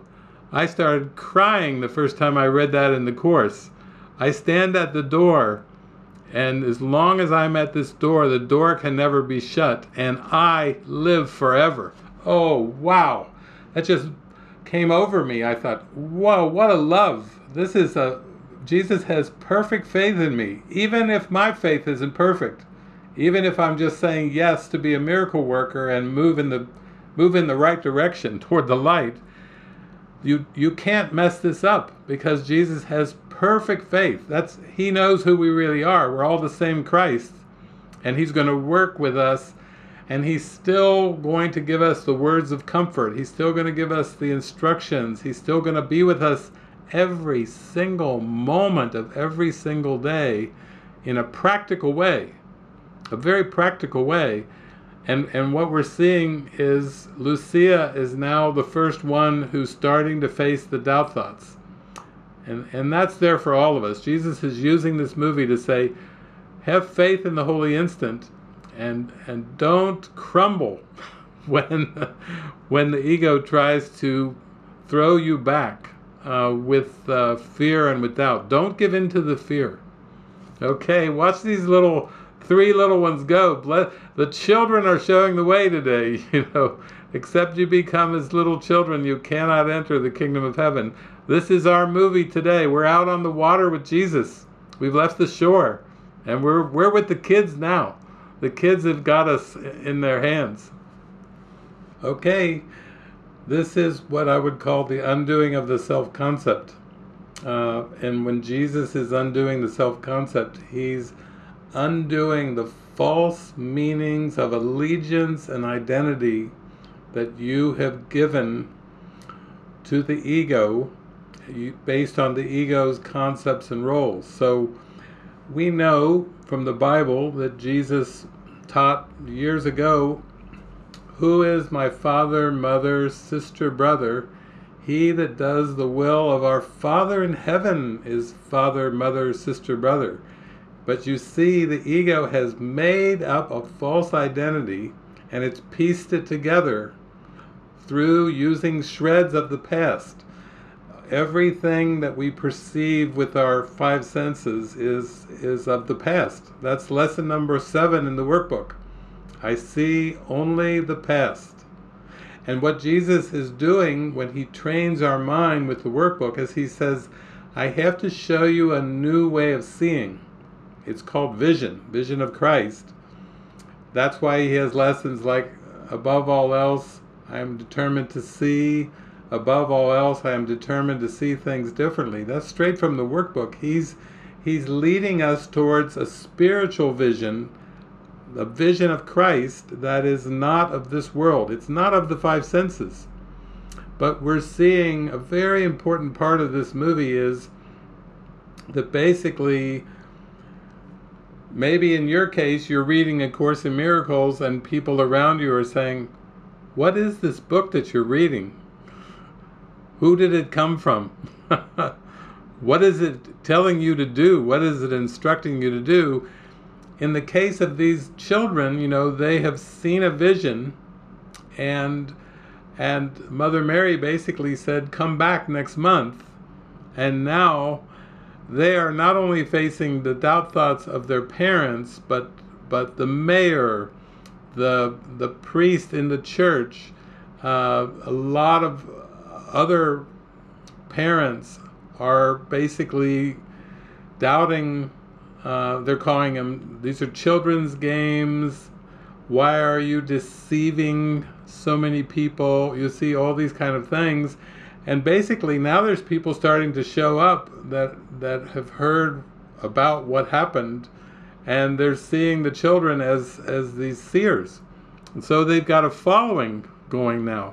Imagine being, 8 to 10 years old, and now you've got a following to deal with. You've got doubting parents. The mayor of the town brings the police to confront your mother in the town square. Basically say this could be harmful to our town. You really need to watch this more closely. And so this is what happens when you start to go through authentic spiritual transformation in your mind. You will call forth witnesses of your right mind, the Holy Spirit's witnesses, and you will call witnesses of the wrong mind. That's why they call it a split mind, you see? And that's why it gets to be pretty confusing when you start to work with the Course, because you're going through a purification process. You're going through a purification of your heart and mind, and you're asking for the holy instant. You're asking to be consistently right-minded, and the ego is like, oh, no, no, no, no, no. This is my world. These are my witnesses, and I'm going to have them witness for fear and doubt, you see. Even with Jesus, he called his apostles, and some of you know that the nickname some people gave to Thomas was Doubting Thomas. This was even one of Jesus's 12 apostles was called Doubting Thomas over the centuries. And Thomas had temptations to disbelieve Jesus. And we also know with Judas, Judas, according to the story, he was the one that gave Jesus up to the authorities. He was the one who was paid all this silver. It's quite a striking thing in the story of Jesus to have one of the apostles being paid off with a bribe of silver and giving up his Lord and Master to the authorities. Although Jesus assures us, he says, I didn't believe in betrayal. So Jesus doesn't see Judas as the betrayer. He knows there was no betrayal. He followed God, and that everyone is innocent in the love of God. There is no one guilty. There is no betrayer. In the world's terms, Jesus says, it looks like I was beaten and torn and crucified. He says, but I do not share that perception. He said the only meaning of the crucifixion is teach only love. Whoa! That is a very high perception, Jesus, for that particular event. Teach only love, for that is what you are. That's the meaning of the crucifixion? Okay. So now we see that the interpretation of pure innocence and pure love is very, very high. Very, very, very high. And now with these little children, they don't have a Course in Miracles back in 1917, but they have gone to the field and called out with all the joy in their heart, Ave, Ave, Ave, Ave, Maria, Maria, Maria, Maria. And they have been answered. She knows her name, and she heard the prayer. Even if it's been 19 centuries, doesn't matter. These little mystics and saints have got beautiful hearts, and they've been raised to love God and to pray for God, to know God. That's the core prayer. So, how does this relate to you? Well, this relates to you. When you answer this call, you're being called to wake up, to forgive the world. Even with a split mind, Jesus is, yes, he's calling you out of the world. He's saying your home is heaven. You have an actual eternal home of love and light and oneness. And in truth, you never left, but you believe that you left. And now I'm going to reach you and I'm going to guide you. And what is he going to guide us to do except to release the false self-concept in which we have believed? You see, he's saying you can't worship idols, which are all these images of time and space and all these false identities, roles. You know, of course, we wore a lot of masks. All of us can say we wore a lot of masks. I don't know anybody nobody's come to me and they've not said, "Oh, I don't wear any mask." They're usually trying to clear away the mask, as best they can, release the idols, and so these little children are really showing us that the calling is really to follow the instructions of what Mary is representing to them and teaching them, and she is calling them as messengers, and they are having to face all their doubt thoughts like all of us have had to face. That's the definition of a split mind, is to have fear. And fear manifests as doubt thoughts. People telling you you're wrong, you've gone the wrong direction, you've gone the wrong way, you're going to be sorry. I've heard that a few times, maybe a few hundred times. David, you're going to be really sorry. You're going to really see that you wasted your life. And I'm like, I'm seeing so many miracles. The waste is not the word that's coming to my mind. Joy, happiness, glee is coming to mind, but waste is not exactly on my mind. I don't feel like it's been a waste. Oh, but you tossed away your career. Well, maybe that was just a role I was playing. Maybe there's a bigger self, a bigger reality that I'm being called to, and I, oftentimes people say, well, you've been at this. They said, I don't know many people who have been practicing the course like you did for 36 years, but you had to sacrifice so much and you had to give up so much. Sure, you're happy now, but look what you gave up. And well, actually, I don't feel like I gave up anything. I don't even believe in sacrifice anymore.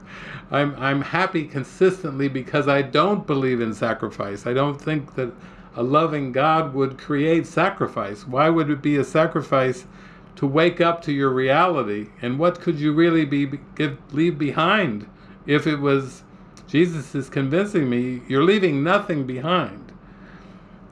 There was one point with Jesus, I said, come on, give it to me straight. What's the deal? Give me the deal. What is the deal here? And he said, well, you have to give up nothing so you can receive everything. That's the deal. You want it straight? Give up nothing and receive everything. That's the deal. And he said, I need to convince you of that. I know you don't fully believe that, but you will. You will fully believe it when you experience it. You'll know. So this is good because we can see that even though there's a lot of doubt thoughts, Jacinta, Francisco, and Lucia, they are going back to the place where Mother Mary said, I'll be back. I'll come next month. And when that day is coming, they are not letting their doubt thoughts stop them from going to where they've been told to go. So here we go. There's a few other people that are starting to follow and believe too. They're drawing forth some witnesses miraculously to their amazing faith. So Mother Mary appears, and before she appears, the parents come with this little boy, and they, among many requests, please ask Mother Mary to pray for our son who cannot walk. And basically other parents are coming with their requests and everything, and you can see already that with little Jacinta, she is starting to take it in, take the miracle in. She's a messenger of God, and as we will go through this movie, we will see her being a witness of this faith expanding. And then also in the last scene that we saw, here we see Lucia, and she's just looking and she's seeing all these coffins. This is the time of World War I. So, things have not changed between 1917 and 2022. We see there are many mothers who have seen their children in Ukraine come back in coffins, or they've fled the country and they've heard that their children have died in the fighting. The witnesses of this world, the strongest witness that you have to overcome is that death. Jesus saying that's the last temptation. You're tempted to believe in sickness, you're tempted to believe in competition, you're tempted to believe in scarcity, and the last that shall be overcome is death, because the ego is behind all of these tricks. It's behind the competition, it's behind the sickness, it's behind the death, it's made this world. And basically we're being called to the holy instant to have faith to go beyond the sight of this world. Sometimes people will say, well, I'm an atheist because everything that I've seen my whole life through my five senses show me that there either is no God or that God is cruel. And if you just believe in your five senses and you don't expand your faith, then that would be a conclusion. I've sat down and I've had many talks with atheists all over the world. I love talking to atheists because I feel their loving heart underneath. And they say to me, David, I just cannot believe in a God who punishes, and a God and a God of hatred, who turns from love to hatred and everything like this. And I just smile at him and I go, yeah, me either. I don't believe in that God either. I think probably maybe sometime in the future, I'll get an invitation to a convention, Atheist Unite. If they invite me, I'll be there. And I've had other people to say, how can you show certain movies that atheists made that movie? And I'd say, I don't care who made it. I care what it's showing. If it's showing the contradictions of the ego, I'm going to have a good laugh because the ego is contradictory. And God is pure love. And God could never turn anyone away. My grandmother and she lived to be 99, and she seemingly lost her physical eyesight, but we had the most wonderful conversations. She would say to me, Dave, I just can't believe God would ever turn anyone away. And I would say, I agree with you 100%. So the key here is that the five senses are part of the ego's projection. They're not really in the body. The five senses are concepts in the mind. And then the body just acts out what the ego tells it to do. And that's why people get so depressed, because what they see through their five senses doesn't look like it could come from a loving God. And it doesn't. It comes from a death wish. The five senses are part of the death wish. And you have to have faith and intuition and follow guidance to transcend this kind of a sneaky trick of time and space and perception. But what I did think was really wonderful was what Mother Mary had to tell them. Again, basically Lucia is saying, we want to go to heaven. And then Mother Mary's answer is, well, Francesco and Jacinta, soon they will be with me. And then Lucia has a big reaction to that. Like, there's three of us here. Why are the two young ones going to heaven, and what about me? And Mother Mary says, I am always with you. You have a mission. You have a mission to share my Immaculate Heart. And a time long, long from now, I will come there and I will be with you. You see how different that is from the earth perception to the bigger perception. Basically, all the three children have all got an assignment, but the two young ones, the cousins, they're just for this brief assignment, and then their assignment's over. What job well done, and time does not count in eternity. They just had an assignment for this brief time, and then the Spanish flu comes along, and boom, Jacinta and Francisco will be gone. But from the interpretation for Lucia, she's like, you could see on her face, it was almost the look of like, why are you excluding me? I want to be in heaven too, but she just doesn't have the big picture yet, which is that these bodies are just being used by the Holy Spirit. And actually, Mary knows in her heart, no one dies. No one dies. She will share some things in this movie that I will help you with the reinterpretation of, I think there's one time in the movie where she's saying something like, my son is offended by this world. Well, that needs a little bit of interpretation by me, because actually Christ is not offended by anything. Christ is one with God.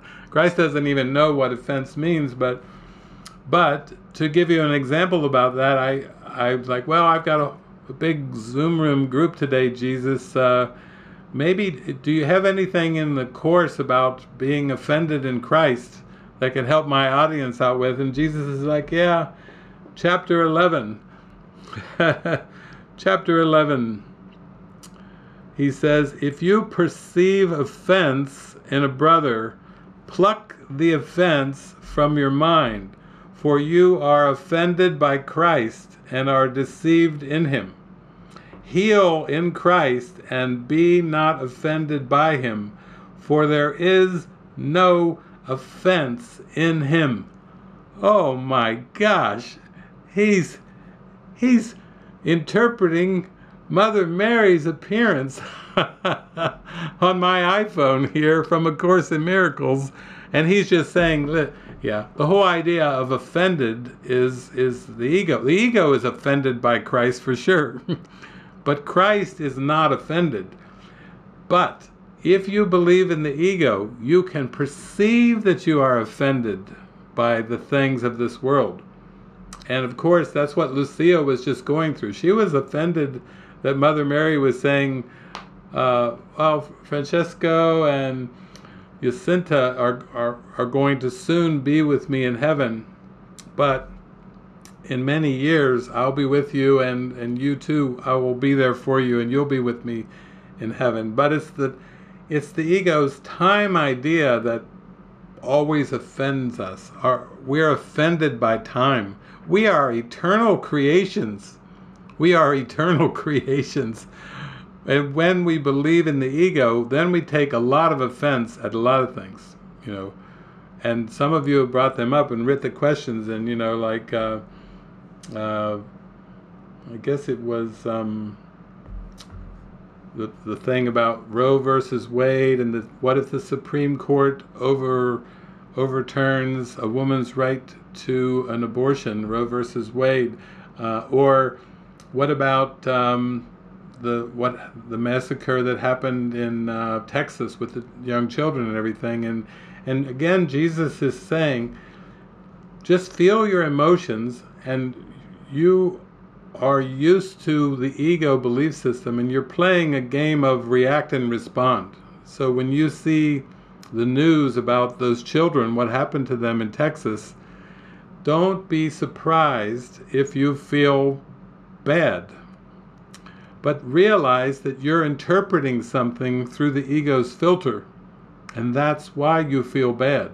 You're looking through the darkened glass, and you'll feel bad as long as you keep believing in the ego, because you're going to feel its emotions. If you believe it's you, then you feel its emotions. You may feel outraged about the Supreme Court even considering overturning Roe versus Wade.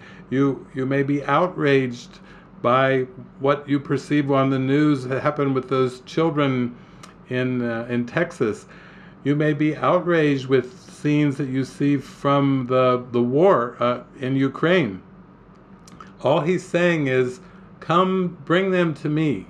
Bring me your perceptions of what's happening. Bring to me your interpretations of what's happening, and I will show you the truth behind the illusions. I will show you reality. I will show you who you really are, which is a beautiful being of love and light that God created. So use the experiences you have on earth. Don't stuff them down and try to pretend that you're a perfect Course in Miracles student, but actually let those emotions come up, whatever they are.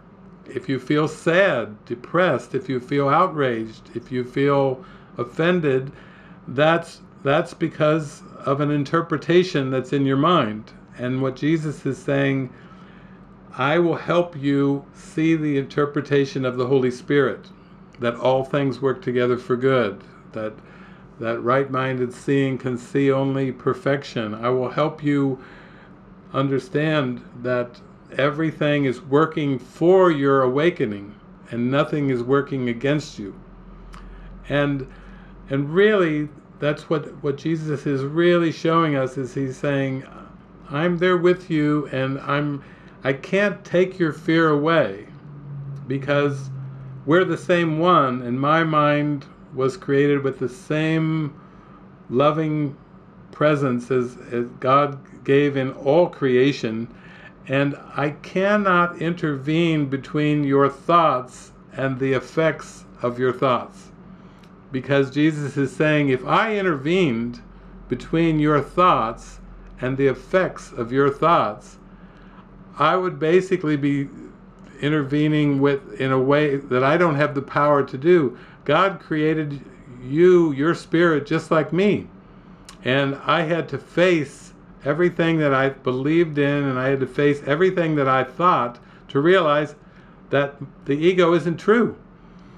But if I intervene between your ego, the belief in the ego, and the effects, the projections of the world, which sometimes you do say, intervene for me, save me, Jesus, come off that cloud over there and save me. He's saying, I can't take your fear away, but I can show you how the fear arose in your mind, and I can teach you how to let the fear go. I can't take it away from you, but I can show you how you did this to yourself and how you can stop doing it. You see, that's what Jesus did. He faced the devil, he faced temptation, he faced the belief in separation, and he came up and through it like the phoenix. He rose up above the ego, and then he spoke, in the Bible it says, he said that be of good cheer, for I have overcome the world. He was really saying, be of good cheer, for I have transcended the belief in the ego. You see? And now he's saying, I can't take your fear away, but I can instruct you on what's going on in your mind, so you can free your mind like I did from the ego. You see how loving that is? He's saying, your mind's as powerful as my mind, because we share the same mind, so I can't rescue you. I can't come zooming into your mind and go, the hero is here, I will slay the ego, and you will be free. But he can show us that we've been attached to egoic thinking, and the reason we're upset is always because of our belief in the ego. It's never because of what's happening in the projection. It's only because of our believing in the ego and thinking the ego's thoughts.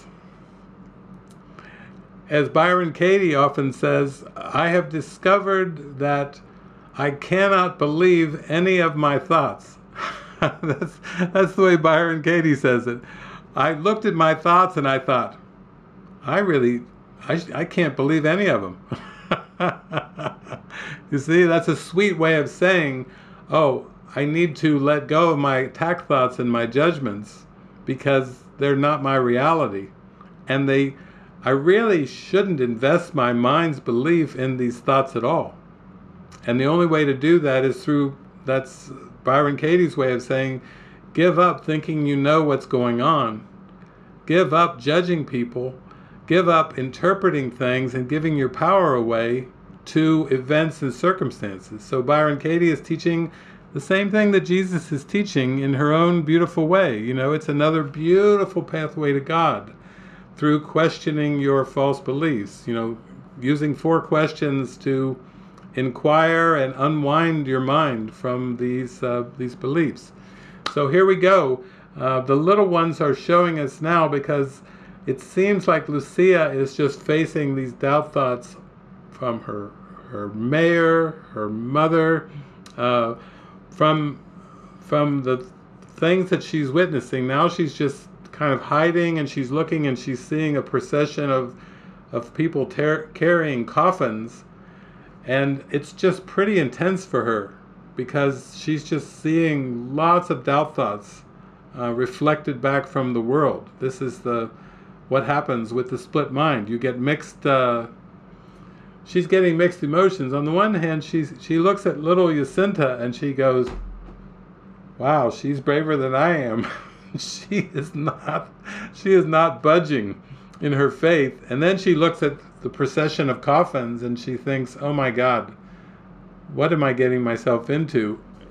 Am I delivering a message that is actually helpful?" You see how the doubt thoughts can be when the priest and your mother are constantly in your face telling you you're deceiving people and it could bring harm on the town and all these kind of doubt thoughts. Then you really have to have the faith to let them go. You just cannot buy into doubt thoughts.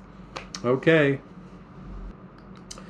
So we can see again that even with the mayor, and the mayor's wife is just working on the clothes and listening to his interactions, but when she comes closer to have an open-hearted discussion with him, basically the mayor's question to his own wife is, what does that have to do with us? What these 3 children saying what they said they saw and saying what they said they heard, what does that have to do with us?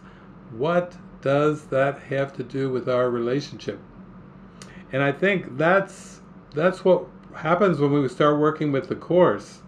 We start to realize that nothing happens in this world by accident. There are no chance encounters, and that there must be some kind of greater plan that's bigger than what we know, that's actually working together for our good. And that the most important thing, I would say, is the faith. We're learning how to really pray. Maybe we learned how to pray with words, but we have to learn how to pray with our hearts. Really pray sincerely for what's important to us. There's a point where Jesus said, faith and belief combine into a power surge that can move mountains. I'll say that again. Faith and belief combine into a power surge that can move mountains. And what he's saying is, the ego has taught you that you aren't powerful, that you don't have a powerful mind. It just says now you have a body with a brain. You see, what a reduction. Instead of having the mind that God created, the powerful mind of Christ, the ego has convinced you that you have a body with a brain. The ego has convinced you that your brain thinks. A lot of neuroscientists and scientists would say, well, of course, that's how you think. It's the brain activity. And Jesus says that little electronic neurotransmitter that you think that's moving through your brain, if you think that neurotransmitter is thought, he says that's like holding up a candle or to the sun. You see, Jesus is saying like a little candle or a little stick, a match. He says if you had a match in your hand and that compared to the sun, as I see some of you are sun shining in your windows there. I see Dina Chesler, you're right there with the specs, the screen of green. Maybe it's even a green screen of sun, but you're out in the sunshine. And Jesus is saying to think that your brain thinks is like holding up a match to the sun. He's saying brains don't think. Brains, little neurotransmitters moving through your brain is not your thoughts. He's laughing at the idea that those are thoughts. So what he's showing us is we need to develop our faith. We really do need to have faith. We really have to have faith that what Jesus is teaching us in the Course is actually very, very helpful. Sometimes people have said, why would you give up your whole life, David, for some ideas in a blue book? And I'm like, well, you may think it's a blue book, but in my experience, the book was just to get me in touch with Jesus and the Holy Spirit, which actually is very important. And I say, if expanding our faith is the most important thing, it's taken me 36 years to allow the Holy Spirit and Jesus to grow my faith. And they say, but what about the things that count? And I'm like, what do you mean? How much money do you have in your bank account? How much do you own? How much do you possess? I just think it's laughable. If you think that stuff is important, then you should see how important faith really is. Because you can, as Jesus says in the miracle principles, Jesus says, you can heal the sick and raise the dead because you made sickness and death and can abolish them both. Whoa! That is teaching us the value of faith. If faith can heal the sick and raise the dead, wouldn't you want your faith expanded? Wouldn't you rather have strong faith instead of believe that you're a victim of the world or that you're the victim of external circumstances? So this movie is showing us, because these three little children, they don't really have established careers. They're just children in the little town of Fatima in rural Portugal, north of Lisbon, and basically they're having experiences that are so dramatic to the people around them that people either choose to believe in what they're saying and what they're doing, or they choose to deny that what they're saying and doing has anything to do with their own lives. Like the mayor. What does that have to do with us? He's pleading with his wife. And his wife is trying to introduce the idea. I think it has everything to do with us. That's why, even though we're different as a husband and wife, we still work well together because there's a faith behind it that's helping us. And he's like saying, wait a minute, I'm the one that carried that little boy to the hospital. You see, the mayor's like, I deserve the credit. I did the miracle working. You see, he's trying to claim it, get attention for himself. And she's saying, what harm are three children the same age as our children who are listening to Mother Mary? He says, that is a threat more dangerous than anything else, more dangerous than soldiers. He's concerned about the little seers are seen to be a bigger threat because it's the ego thought system that's threatened here, right? That's what we're seeing. It's the ego's thought system that's offended. It's not faith. and truth is not offended in the least bit. So what a great movie. This is like one of the best teaching movies you'll ever see in your life. You can get hundreds of lessons from this one movie. If you just have an open mind, you can start to see how important the faith is. Okay, here we go. Wow, this is another huge lesson for us, because you can see, just by seeing the Mother Mary appearing to them, just by acknowledging that and starting to share her message, that people have started to come from all over. That Lucia's father, who she said, "Do you believe me?" And he says, "I don't know, but I will never leave you." And then the people start showing up for the appearance, and they just have they need a place. They've come from far countries to be there for this appearance, and they've trashed his field. He's a farmer. His very livelihood seems to be threatened by this whole thing. And now he says to his wife, "Do you think I want to send away our daughter to work? Because the family, it's hard times. They don't even have money."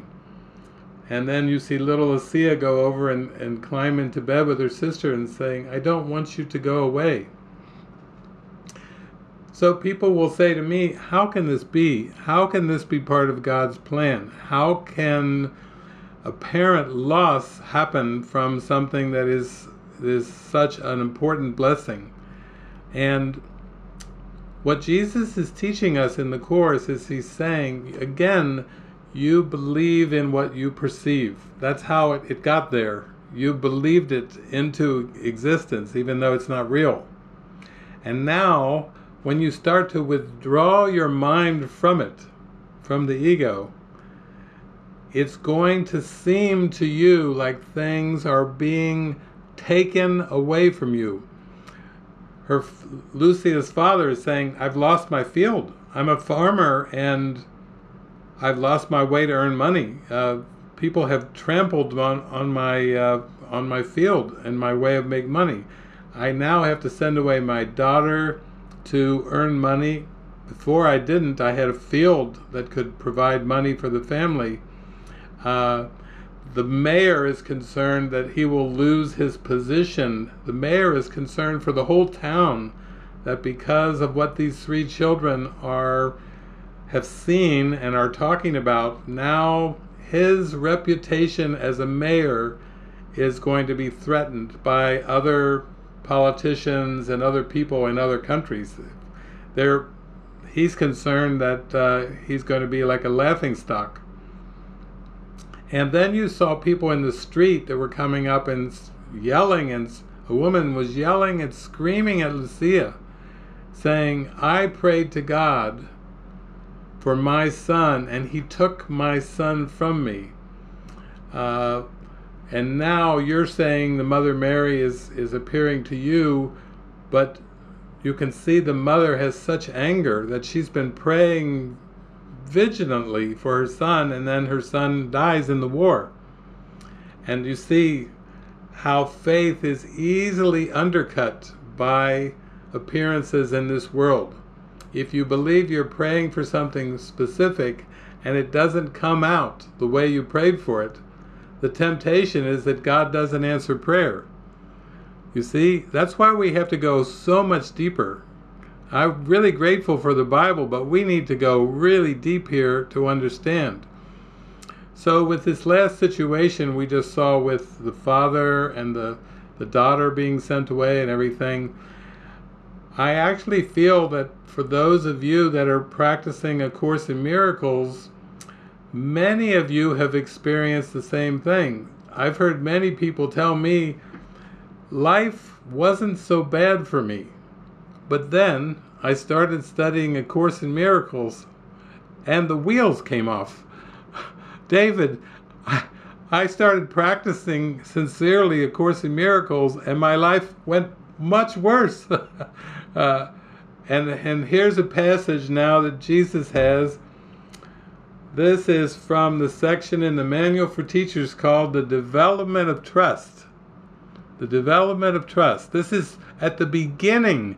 This is the first stage, the very beginning of developing your faith and trust. And here's what Jesus says. First, they, meaning us, miracle workers, that's us, they. First, they must go through what might be called a period of undoing. Are you ready? Are you with me? I went through this. It was hell. I can tell you. My ego said it was hell. Jesus said, good. You're taking your first step in waking up. But he says, first they must go through what might be called a period of undoing, in quotes. This need not be painful, but it usually is so experienced. This is coming from Jesus. This is the way shower. Oh, he knows. He knows what it takes to let go of the ego. This is one who's done it. This isn't a theory. This is an actual way shower who's been through it all and knows the way. He says, it seems as if things are being taken away. And it is rarely understood initially that their lack of value is merely being recognized. Oh my gosh. That's what all this seeming loss is about. I'm starting to change my value system from the value of the ego's things of the world to the value of faith and connection with the Holy Spirit. You see, Jesus knows what's going on here. This is not anything going wrong. The ego says, wait, whoa. Lucia's father is saying, this is terrible. You may be seeing the Mother Mary, but my field is trashed. You see, it seems as if things are being taken away, and it is rarely understood initially that their lack of value is being recognized. How can lack of value be perceived unless the perceiver is in a position where he must see things in a different light? He is not yet at a point at which he can make the shift entirely internally. And so the plan will sometimes call for changes in what seem to be external circumstances. These changes are always helpful. When the teacher of God has learned that much, he goes on to the second stage.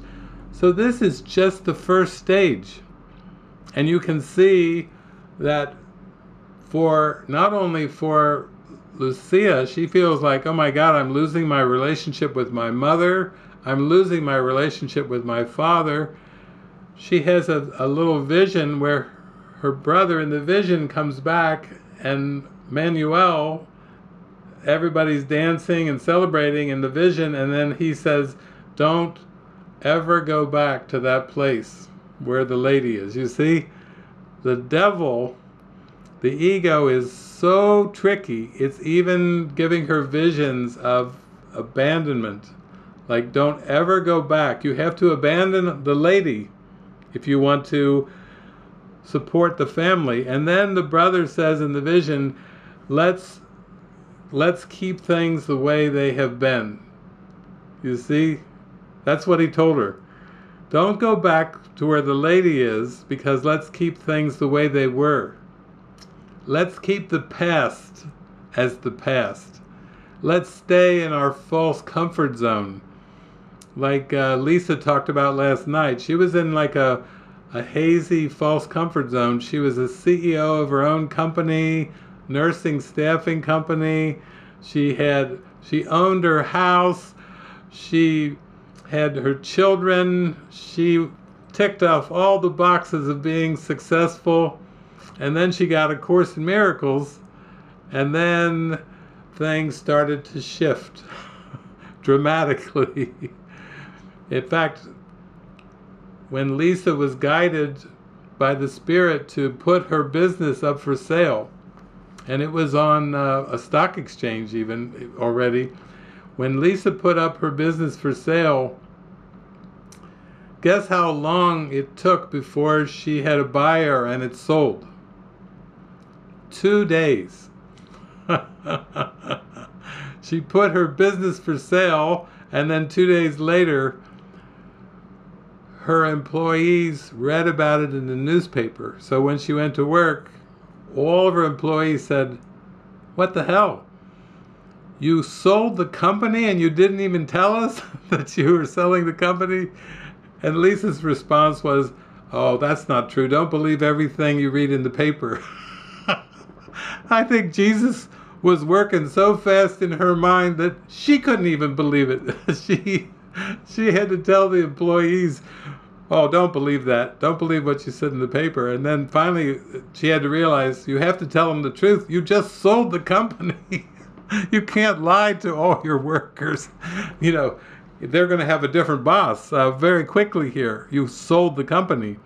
So we have so many parables in our community over the years where things seem to be taken away, and including the one that was mentioned last night with Lisa's sister.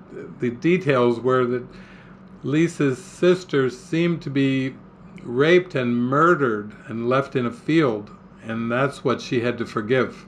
And that's why they were saying, wow, that story of how you forgave what happened with your sister was so important. It actually is a beautiful parable, because there was one point when the man who was arrested and thrown into jail for raping and murdering Lisa's sister, at one point, Lisa was with me in the community and we were always working on forgiveness, but it came to be the month we just had, May, and Jesus used Lisa. Basically, she said, the man is coming up for a parole or trial, and whether he stays for life in prison or whether he's executed or whatever. And the man who did it, the man's name was Freeman May. And here Jesus is going to Lisa in May saying, you're being called to testify by the people that are representing the man who raped and murdered your sister. So she looked at me and she was like, oh my God, I'm supposed to go testify in court with this man who did this. And she said, David, will you come with me? And I said, no, this one's for you and Jesus. You're going to walk through this one with Jesus. So she goes to the courthouse and she's in the elevator and she's going up the elevator, and guess who's in the elevator with her? Freeman May. She's put in the same elevator with the man who raped and murdered her sister. Jesus is doing this for forgiveness. As I say all the time, nothing happens to you, everything happens for you, so you can forgive what never happened. You realize that's what Jesus is teaching. He's not teaching forgive your brother for what they did. He's teaching forgive your brother for what they did not do. So as they're both in the elevator, which is why it's such an extreme parable, is she just looks over and she just turns to Freeman May, and she just, with all the love in her heart, she just sees this pure innocence. And his eyes are looking for some support, and finds it in Lisa's eyes in the elevator. And so Lisa eventually had to testify into court, and basically when they brought her to the stand, the prosecution, who was wanting him to, stay in prison or be have the death penalty, the prosecution said to Lisa under oath, so you study a book called A Course in Miracles. Now we get to really see how strong Jesus is in the practice of A Course. This is what Lisa went through. She had to say, yes, I do study A Course in Miracles. And they said, And this book teaches basically that everyone is innocent. Under oath. Yes, that is what it teaches. And so Jesus took her into what most people would say is in a very, very extreme position, so that she could testify and let Jesus speak through her. So she could teach what she would learn. She had to face this extreme circumstance in order to teach what she would learn.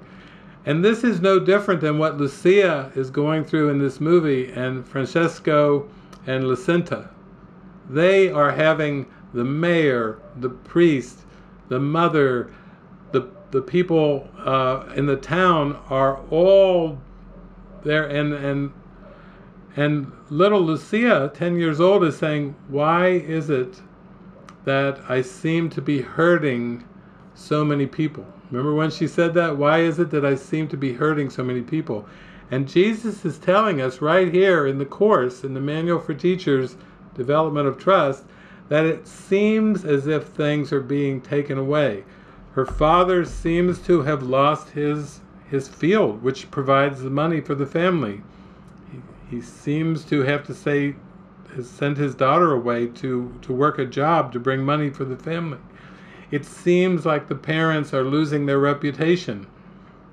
It seems like Lucia's mother feels like, she's getting the scorn of other mothers, and she's facing her own intensity with feeling like that somehow Lucia, by saying what she's saying, is going against the teachings. In the very beginning, when Lucia said it, her mother said, why would Mother Mary pick you? Do you really think that you're that special? This is coming out of Mom's mouth. Why would Mother Mary pick you? Do you really think you're that special? So, in one sense, Lucia maybe perceives that she's losing her family, she's losing her mother, she's losing the respect of the whole town, she's losing the respect of the mayor and of the priest. And Jesus is simply saying, it seems as if things are being taken away. And really it's just a shift. Your mind starts to devalue the things of the world. You value the light. You value your connection with God more than you do the things of this world. So the ego said, look, you're losing everything. You're starting to serve God, and now it's all falling away. But all the mystics and saints tell you the same thing. You can read what they say. They say they had to go through dark night of the soul. They had to face their greatest fears. All of us have to do what Jesus did. We just have to simply face whatever we're most afraid of. And what are we most afraid of? Love. Jesus says, you're terrified of love because you're addicted to the ego. That's where the terror of love is coming in. He's saying if you don't believe in the ego anymore, you'll realize love is loving. Love is wonderful. Love is everything. You see the difference? In reality, love is, we know we've had little glimmers of it. We know just even little glimmers are powerful. But he's just saying, just keep opening your faith, because love is God's love. God loves you so much, you have no idea in this world, in your experiences, how much God loves you. In fact, Jesus says if you had the faintest glimmering of what love means today, you would be traveling distance without measure and time beyond the count of years. And then Jesus says, if you remembered the song of prayer, if you remembered the song of heaven, and all those that are with you, you would weep, you would cry.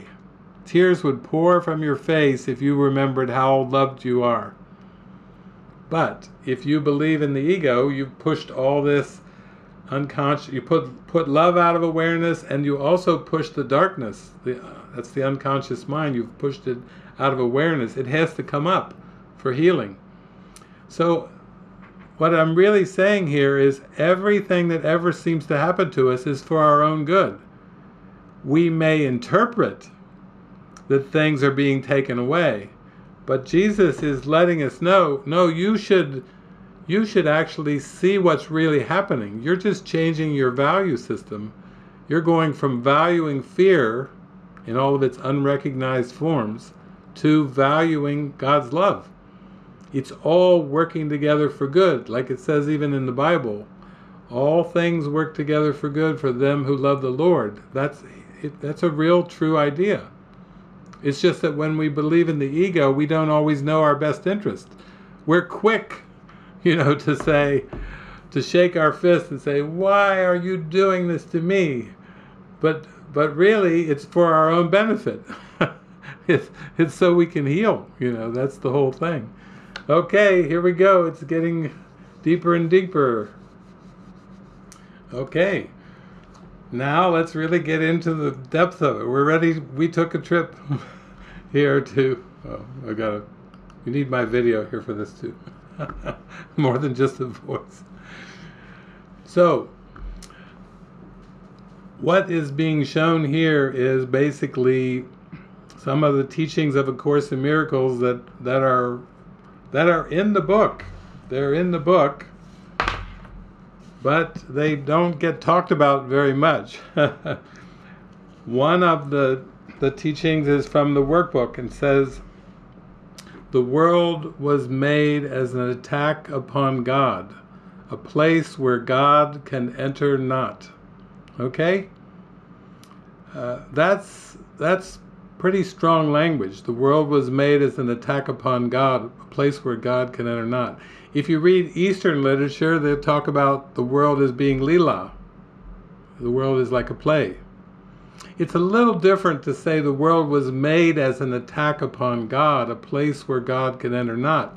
This is actually Jesus Christ saying that the ego made the world as a total veil and a defense against eternal love. Are the sins that are being committed real sins? No, because God is real and love is all there is. And basically the teachings of Jesus are that sin is the belief you can separate from God, and Jesus is teaching us that's impossible. You cannot separate from a loving Creator. You can believe that you can. You see? You can believe it, but you can't make it so, because love is a fact. God is a fact. Eternal love is a fact. That's actually an eternal fact. And this is a world of judgments and opinions that was made by the ego. So when she is showing the three little children, first of all, they're the only ones there in the crowd that can see her. Because of their faith, because of their prayers for help from God, because of their prayers to know God, the apparition is appearing. And now at this point, she is basically showing them that the world and World War I and what will come in the future, she's doing a little Notre Dame job for them right there. She's giving these three little ones a Notre Dame experience. You know how Nostradamus saw weapons that weren't even invented. She showed them the atomic bomb going off. She said, if the sins are not released, if humankind does not repent of this ego belief, there will seem to be worse wars. She's basically giving them a shot of everything. I don't know if you remember, have any of you have you seen The Matrix? Did you remember the first Matrix movie? When Neo goes with Morpheus, and then Morpheus shows him what he calls the desert of the real. In other words, he shows him a black, dark, bleak world. And basically, that's the first step. Morpheus is taking Neo on a journey to know who he is, his true self, that he's the one. But initially, Morpheus takes him to see how dark things are. And this is what is happening in this movie. This is what Mother Mary is doing with the children. She's basically saying, the world that you believe in with your five senses, you may think that it's a beautiful world. But if you got underneath it and you could see the hatred that made this world, you would let it go. But the ego is so clever, it made up beautiful green trees and mountains and oceans. It made up bunny rabbits and deer. It made up things that are cute. You see? As part of its sneaky mesmerism to keep the hatred that made the world from being recognized. What does Jesus say about hatred? Jesus says, until you are willing to look upon the full extent of your own self-hatred, you will not be willing to let it go. And basically what Jesus is saying is, until you are willing to look upon, with me, with the Holy Spirit and me, the darkness of the unconscious mind, you will not be willing to let it go. You will just seem to keep reincarnating into a world of illusions. You will still come again and come again. As long as you don't forgive it, you will just keep repeating it. That's what the ego is. It's like a repeat mode. Guilt repeated and repeated, repeated, repeated. In the Bible, it talks about the sins that are revisited in the third and fourth generations. You know, people say, what is he talking about? That's just the repeating nature of error. Error just repeats. That's what linear time is. It's just repeating the error. Like Groundhog Day. Anybody see Groundhog Day with Bill Murray? He keeps stepping in the puddle. Remember, he goes every day, he wakes up, it's the same day, and then he steps into the same puddle every day until one day he doesn't. You see? Until one day he steps over the puddle. He doesn't step into it. And that's very much like what Jesus is asking us to do. There's even a workbook lesson where people are doing the workbook and, oh, I am as God created me, I am spirit, rah, rah, yeah, yeah. And then they do the workbook lesson that says, what I see is a form of vengeance. And then they say, David, what does that mean? What I see is a form of vengeance. Well, you just saw it. Mother Mary's giving giving our three little saints a little show about vengeance. Flaming, buildings flaming, everything flaming like a solar flare has hit the world. Priests being shot in the skull. You know, it's basically saying, this world is hatred. Don't be fooled if you think it's been dressed up. Maybe you like cute little cupcakes with icing. Maybe you like caterpillars. Maybe you say, I can't see the hatred in butterflies. I really can't, David. I think they're wonderful creatures. I like the butterflies. And what I'm saying is, once you start to move towards the holy instant and you really ask for the present moment, Jesus will take you down through the unconscious mind and you'll start to realize this world never had anything that satisfied your mind. That's actually lesson 128 from the workbook. The world I see holds nothing that I want. He's not just joking there. He's actually, he's giving it to you very straight with no ice, or he's not diluting it. Nothing I see means anything is the first lesson. Lesson 128, the world I see holds nothing that I want. You see, they work together. And what Mary is doing is, for these little children, she knows that their heart is crying out for happiness. Their heart is crying out for play. They enjoy dancing, even though Lucia's mother said, "Come home, we have to pray the rosary, and we must we must sacrifice our time. Don't dance. Come home and let's pray that Manuel will be saved if we get our beads and we pray enough rosaries." That is, even her father said, they're just children wanting to dance. What's the harm in little girls wanting to dance? You see, Holy Spirit was coming through in some different angles there. So that's what this part of the movie is about. It's starting to help us all start to face that the world really hasn't satisfied us. And many of us have tried many things here. I know. I tried a bunch of things too.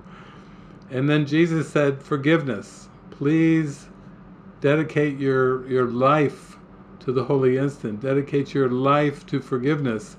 And you will experience a joy greater than anything that you have ever imagined in that experience. That's what the faith is. I actually I was baptized as a Christian. So when I was little baby David, in the parable of baby David, they took me up at a Christian church, and they had a little bowl of water, and I was christened or baptized. They sprinkled little beads of water on little baby David. I don't remember the memory very well, but that's what they tell me. I wasn't remembering that one too much, but there's little droplets of water, and then in the name of the Father, Son, the Holy Spirit, we baptize you and everything. And then I went to church for a number of years, but I don't know if I really had much faith. I don't think my faith was very strong. I think it was like I thought, this is a bunch of rituals. Why is everybody doing these rituals over and over? And then finally, in 1986, Jesus said, don't be so down on rituals. I've got a few more for you. You're not baby David anymore, but I've got a workbook, and you're still going to have to do the rituals. But these are going to train your mind to release all the rituals, to release all of the repetition of linear time. So that's what a course is. I didn't complain after that. I said, all right, if you want me to do this, I'm gonna dive in, and I'm gonna go at every single lesson of this book like it's the last lesson I'll ever have. I'm going to go for, you tell me I can transfer the training, and all I have to do is see one brother or sister without judgment, that it's not cumulative. It's just, where is your heart? How willing are you to forgive and see beyond the error? That's what Jesus is teaching us. So here we go. This is, the little ones are just getting exposed to what the world really is before you forgive it. Before you forgive it, it really is a nightmare. And it seems very dark at times, but the ego sprinkles it with all kinds of tricky substitutes to make it seem like it's not hatred. And yet it's disguising the darkness. Whereas Jesus is saying, just let it go. Just forgive it. Don't mess with it. Don't mess with it. This is a tricky ego, but you can forgive it. You can overlook it.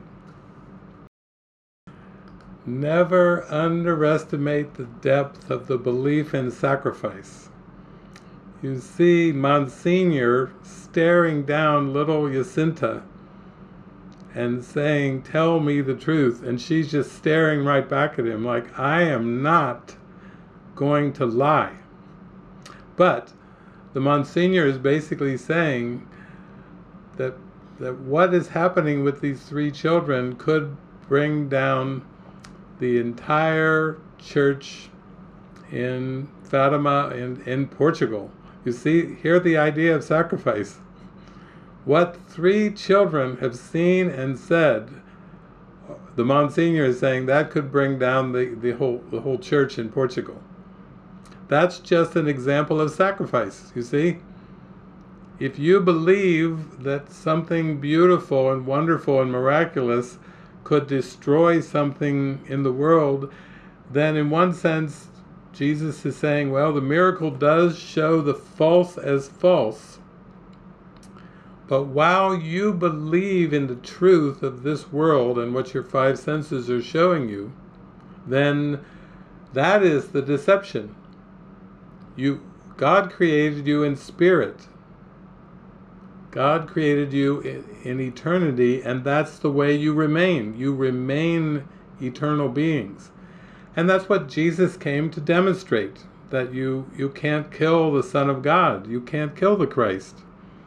The world, in essence, is like the desert of images, and Jesus is here to tell us that our home is not of this earth. Our home is in heaven.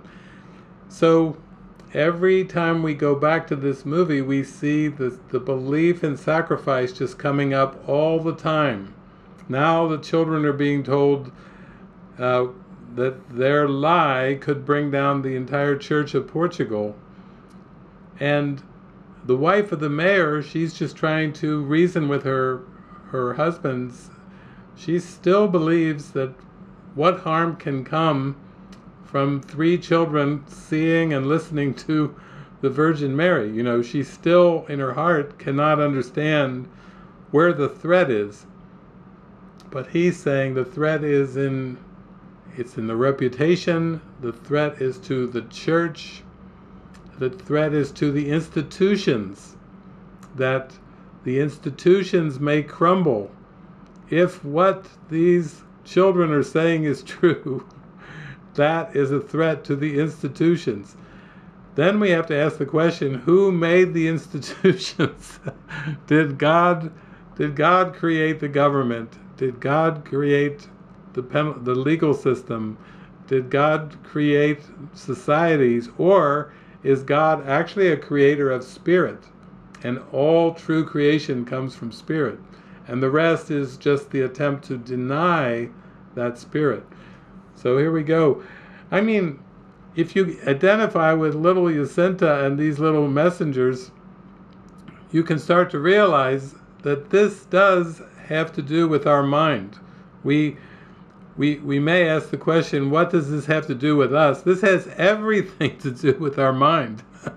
And we're watching these little witnesses show us that if you stand firm in your faith and you don't waver, as Jesus would say, the reward will be great for those that have that faith. Okay, here we go. So you remember what I read from the development of trust at the very beginning. It said, it seems as if things are being taken away. It is rarely understood initially that their lack of value is merely being recognized. So this is a valuable movie. As you watch this movie, if you feel the pain of loss, if you feel the grief or the sadness of a child called missing in action, if you feel the pain or the loss of a farmer who now has lost his crop, and his daughter he sent off to work to raise money for the family, and now he says, I have to sell the herd. Now he's selling off the animals. And he's basically saying, you don't have to go back to that place.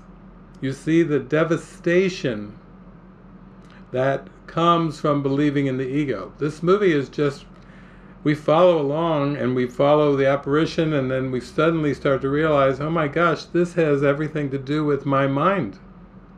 If I feel loss, sadness, hurt, grief, abandonment, if these feelings are starting to come to the surface, the movie is just starting to be used by the Holy Spirit to say, this is just because you believe in this. God has nothing to do with these emotions of hurt, grief, bereavement, sadness, loss.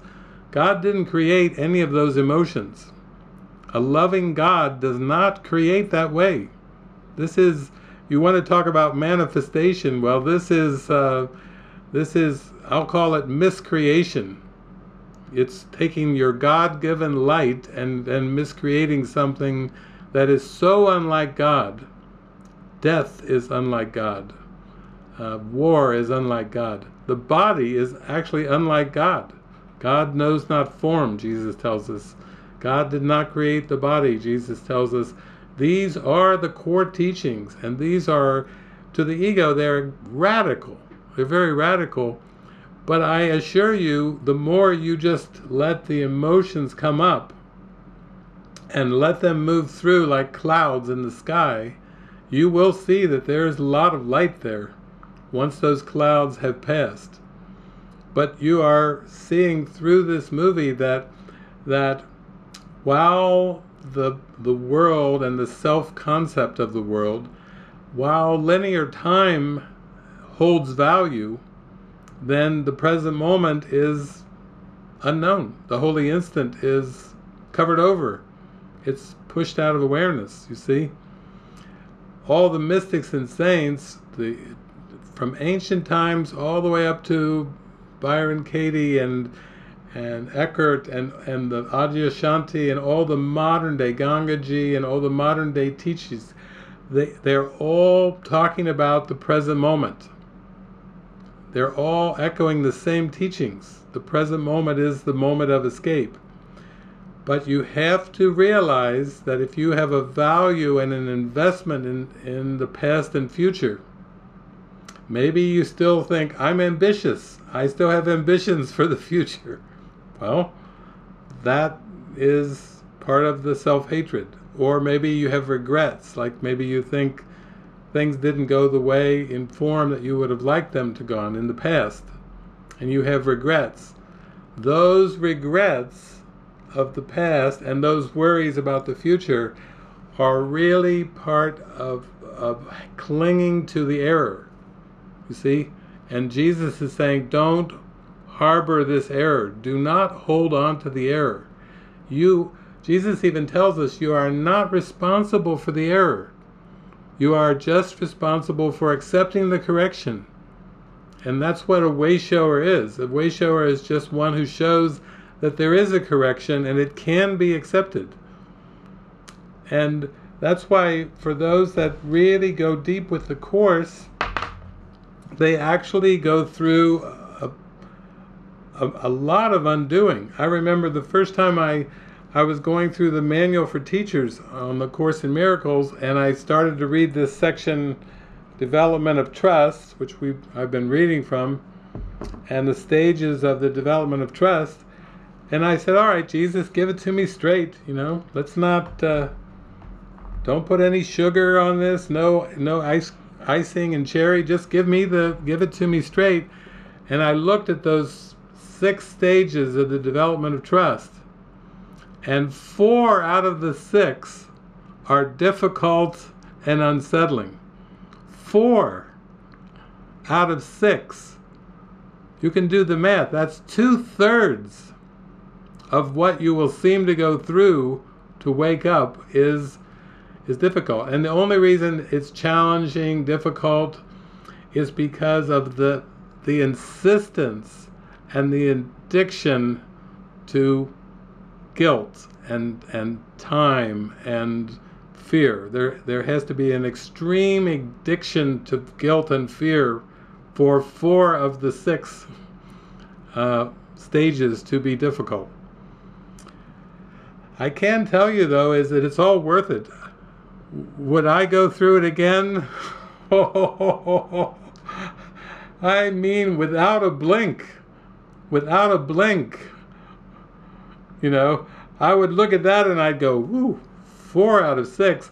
Bring it on. Let's get on the road with this. Let's go for this. This is for the whole universe. This isn't for your personality self. This is for the whole universe. You're doing this for the whole universe. And then you start to see, wow, this is pretty important.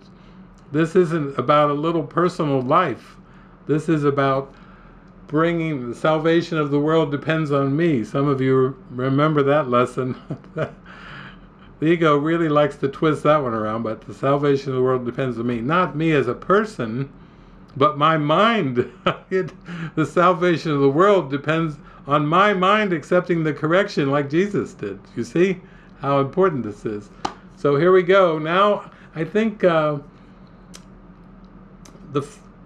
Lucia's father is resigning himself, like, okay, what next?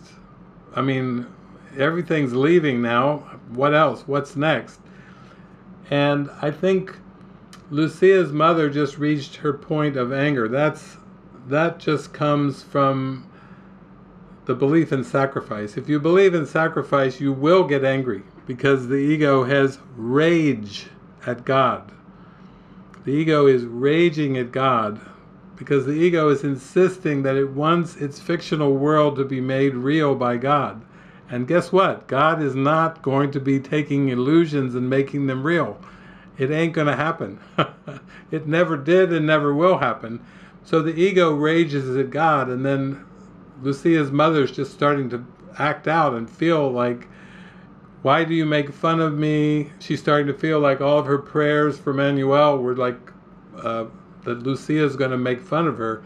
But it's not really that. It's just that sacrifice is not a belief that will ever stand the light. You know, it's going to be released one way or the other sooner or later. So might as well be sooner, right? Who likes to live under the weight of sacrifice? So here we go. Wow, so many lessons here. What did we just learn from that? That even if the church is shut down, the Holy Spirit and Jesus and Mary, they don't need the institution of the church even. Oh my. Now we're starting to see where the threat is to the ego. Because the ego invented all the institutions. And all Jesus taught was, the kingdom of heaven is within you. Love the Lord thy God with all thy heart, soul, and might. Love your neighbor as yourself. And Jesus taught from the Sermon on the Mount, out there in nature, just like they kneeled down and said, pray with us. And they all prayed together. When Jesus was asked about prayer, Jesus said, this is what it says in the Bible. When they asked Jesus about prayer, Jesus said, go to your closet and shut the door. He didn't just say go to your closet. He said go to your closet and shut the door. Perhaps he was saying shut out the distractions of your senses. Go to the stillness within that Ramana Maharshi was talking about. The language of the heart, the language of recognition is the silence. And here, centuries before, even Ramana Maharshi, Jesus was basically saying, when you pray, go to your closet and shut the door. He must have meant something if he put shut the door on the end of that. He must have meant be willing to let go of what you value through the five senses, what you perceive through the body's eyes, what you seem to hear through the body's ears. Go to your closet and shut the door. Even before technology, even before computers and smartphones and earbuds and AirPods, Jesus would still tell us the same thing. Now, 2,000 years later, go to your closet and shut the door. You see, he's saying what all the mystics and saints said. Empty your mind of the contents of consciousness. Be willing to let go of everything you think you know, everything you think you believe. Simply do this. Be still. Lay aside all thoughts of what you are and what God is. Everything that you've learned about this world, both the good and the bad. Hold on to nothing. Do not bring with you one thought the past has ever taught, or one thing you ever learned before. Forget this world. Forget this course, and come with wholly empty hands unto your God. If you like that, it's in workbook lesson 189 in the course. It's right there. It's all there. He's basically saying you don't have to play the game of idols, and you don't have to compromise your spiritual experiences. Look at little Jacinta. She has stared down the Monsignor. She has gone into the church and cheered on Lucia to not tell a lie, but to stay with the truth. And then the angel of Portugal shows up, and the Monsignor says, say what you feel, or the priest, deep inside, say what you feel deep inside. And then a smile comes across her face, because she knows what she feels deep inside. Deeper than the ego is the truth. It's the Christ. It's love. That's the truth. That's what we feel deep inside. We feel the presence of God's love, and we cannot deny that. Now, many of us will have many opportunities to speak up the truth. I go back to Lisa. She was called to testify on behalf of the man who raped and murdered her sister, and Lisa Fair went in there under oath. You swear to tell the truth, the whole truth, and nothing but the truth, so help you God. And she basically declared that in her experience that he was innocent. Well, that is definitely beyond the body. That is definitely beyond the body. And to go into a court of law and to stand up for the Christ, to stand up for the innocents, and she did that because she was guided to do it. She wasn't doing it with a motive to have him set free, or she wasn't doing it because there was an outcome she was aiming for. She was doing it because the presence of Jesus had her there to do that. At one point, if you talk to Lisa too, she was left in a hallway outside the court all by herself. And she was in this hallway, and she's just praying to Jesus, praying. Jesus, I need your help. I need your help to do this. This is so much. And then when she opened her eyes, she looked into, it was a marble wall with like mosaics. And guess who she saw in the marble wall? It was Jesus. Before she went out to testify, Jesus appeared in the wall to her like, I'm here with you. And then she actually got a guard. She said, come here. Can you see? It's Jesus. It's in your wall here in the courthouse. But see, that was Jesus appearing to her for support. You can do this. You can teach only love. I taught only love. I want you to do it too. You show your faith in God. You let go of the past, and you see the innocence the same as I see it, and now you teach it. You don't hide. You don't cave in. You don't compromise. I think the prosecutor who was prosecuting Freeman May, I love that name, Freeman May. It was in May, and his name was Freeman May. Jesus is such a good central casting. He doesn't miss a beat. If you're stuck, he'll get you unstuck. Whatever it takes, he'll get you unstuck. So here we go. Now we're seeing, I think Jacinta she's just getting started now. She's like, bring it on. Come on, world. What do you think you can change my mind about what I saw? Just try it. Try me. She's like saying, just try me. So you can see how stubborn the ego is.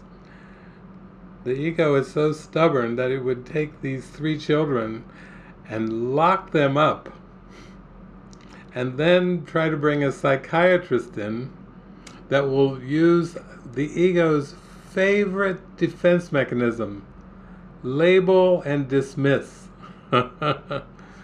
let's get the children labeled as lying, as insane, or as dishonest, and then that will dismiss the whole problem. That is the practice of the ego. It always will try to use something in form to protect itself. It's just a belief in the mind. It's just hiding in the mind. It doesn't want to be exposed, because Jesus says, if you really looked openly and honestly at the ego, you could not believe it. You could not believe in a death wish if you looked openly and honestly at it. But as long as it's hidden in the unconscious mind, then the ego will play all these games. One of its favorite games is label and dismiss. Label somebody as insane, or in this case, 3 children. Label them as insane. The mayor is going after Lucia because she's the oldest. He's trying to say, you say that it was just a game, and then you say that Jacinta just followed you because she wanted to be your friend. And Jacinta's like, I did not. And she's not going to go for any trick. You can call her whatever you want. She is not going for it. And you can see where even the mayor's wife basically said, don't make me choose. Don't put me into a position here where you make me choose divorce in order to stand to my principles. Don't make me choose between us as a couple and my principles of what I believe is true. And she knew that it was all based on faith. She told him that earlier.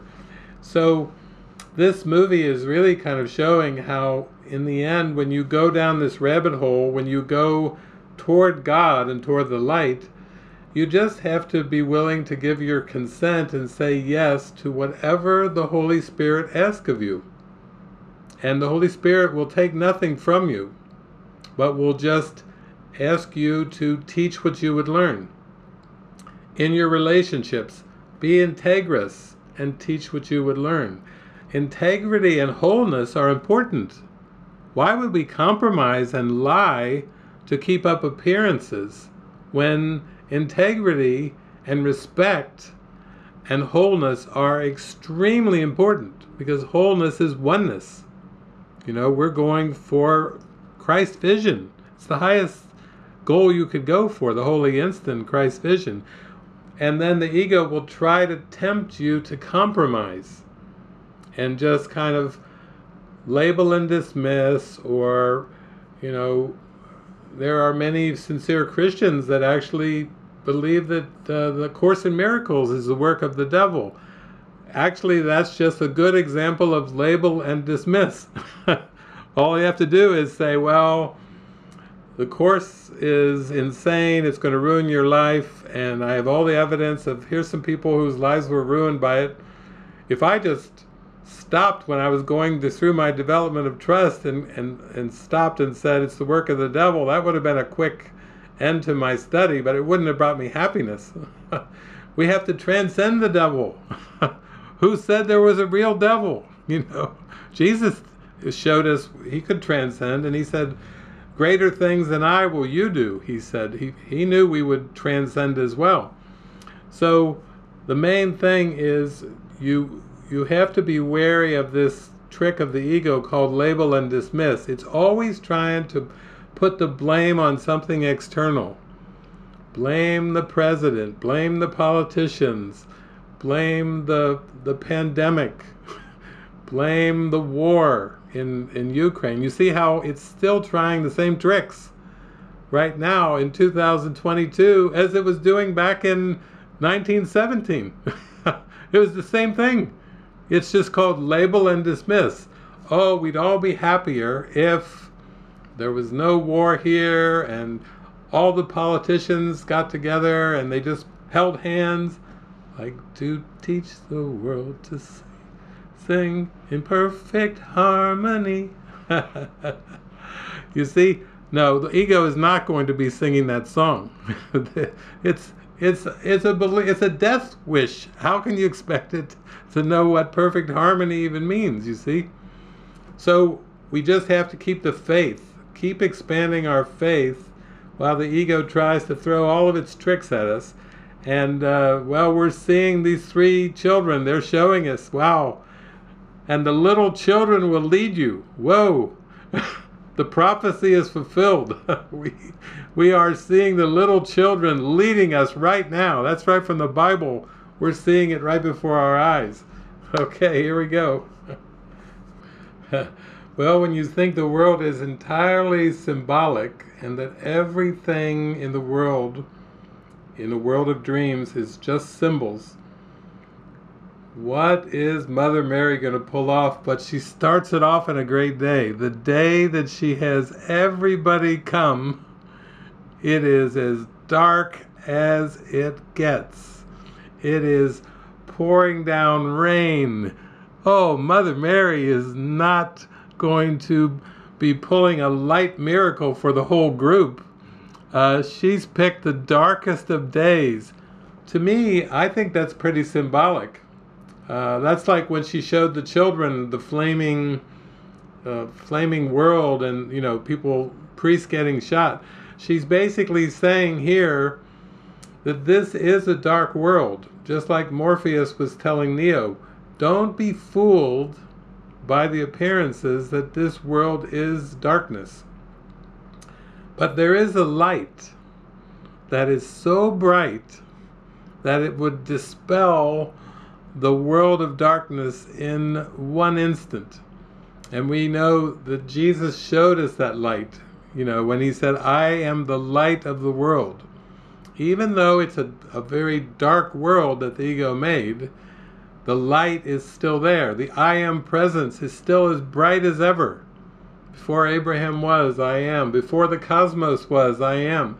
So just watch the scene and watch the miracle just from the perspective that this is a dream, and this is a dream symbol for you now to realize what you need to realize. This is for our Holy Instant online retreat here. We're seeing a symbol of Mary's called everybody together, and there's a lot of people there, and it's dark. It's dark as can be, and it's pouring down rain because there is some kind of message that we need to receive right now for going into the Holy Instant. It's not about time, it's about right now. So here we go. Enjoy. Wow.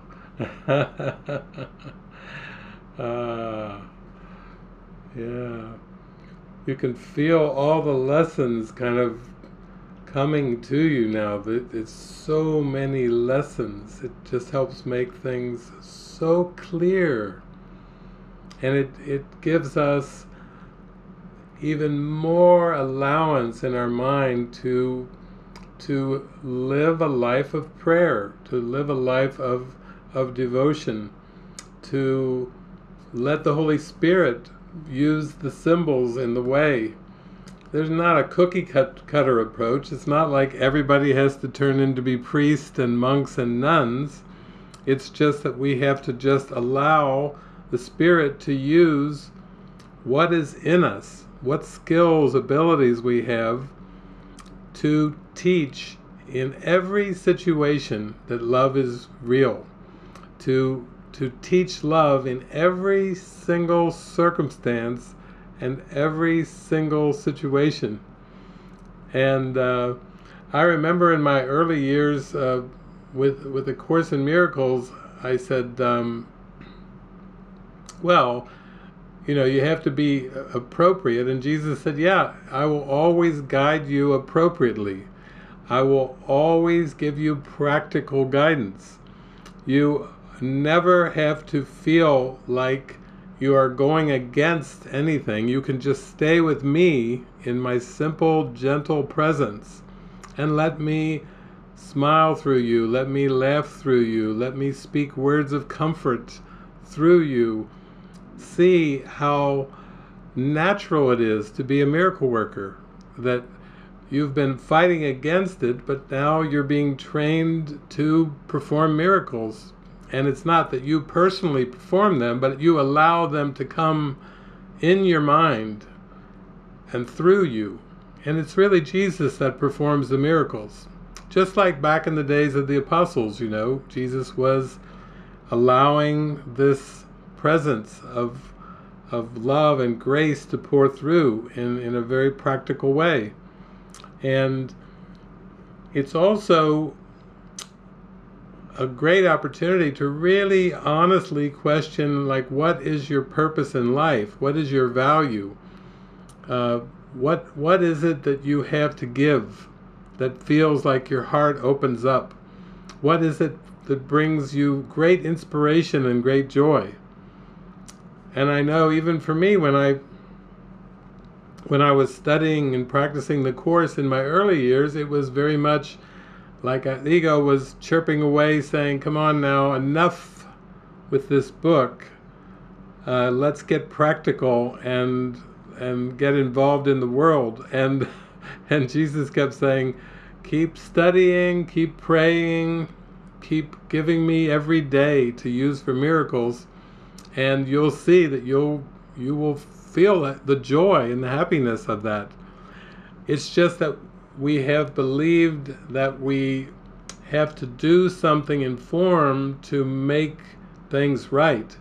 And Jesus is saying, no, it's more like, let me do it through you. Be a willing servant. The body is not who you are. The body is like a puppet. It's like a marionette. And why don't you give the marionette over to the Holy Spirit and let the Holy Spirit pull the strings for a while? That's all we're asked to do with our life. We're not asked to take things on to ourselves personally, like we personally have to figure out salvation or work out salvation. It's more like we're just to pray and feel, what is my inspiration? What is what the Spirit really wants to use this puppet for? And once you find that and you say yes to that, then that's where the faith starts to grow and to expand. In the parable of David, I not only was identified with the puppet pretty strongly, but I had labeled my puppet shy and timid. I had labeled my puppet a loner. I had labeled my puppet's game as solitary, all alone. That's the way it starts out. And then Jesus laughs and goes, yeah, all right, give me the puppet. None of that matters. And I said, well, I think it matters. I think it matters a lot. And he said, well, look at Moses. Moses was a stuttering puppet. He couldn't even speak sentences without stuttering. And then he had to deliver the 10 Commandments. That's who the Holy Spirit chose to deliver the 10 Commandments, was a stuttering puppet called Moses. So it just shows Jesus always has good examples like, listen, you can't mess it up. All you have to do is be inspired, don't compromise, feel your joy, feel your happiness, and let it just pour through you. In the most natural way. It's not a complicated thing to listen and follow. It's trying to resist listen and follow where the complexity comes in. When we start relying on our past learning and all of our past judgments, then it gets complicated very quick. So I just hope you all enjoyed this movie as much as I do, because I think it's one of those that it's good to discuss. It's good to be honest with whatever you were feeling during the movie, and just start to feel the peace come over you of these little saints. Pope Francis turned 2 of them into saints, and then I guess they said that Lucia was up for sainthood. But when we watch this movie, I think they're all saints by what they gave us in this movie. What they gave us was immeasurable demonstration of how to live in a simple truth. They saw an image, they saw an apparition, they listened, and then they had to face all their doubt thoughts that they believed in, acted out all around them. But they didn't give in, and they kept being told, please tell the truth. Please say that you made this story up. And they stuck with what they saw. So blessed are these beautiful children, and blessed are we who follow the example of these brave, courageous little children who showed us all about faith, how it is to have faith. So I just love you all, and I'm so grateful we get to spend these Saturdays together. So thank you all. God bless you. Thank you for being with me in this. I think it's saving time. I feel like we're saving time for the whole universe. The time is collapsing for all of us. It's getting shorter and shorter. The Alpha and the Omega are coming together, and finally we'll be like Jesus. I am the Alpha and the Omega. I am the beginning and the ending. I am. That's beautiful. Okay. Lots of love. Thank you.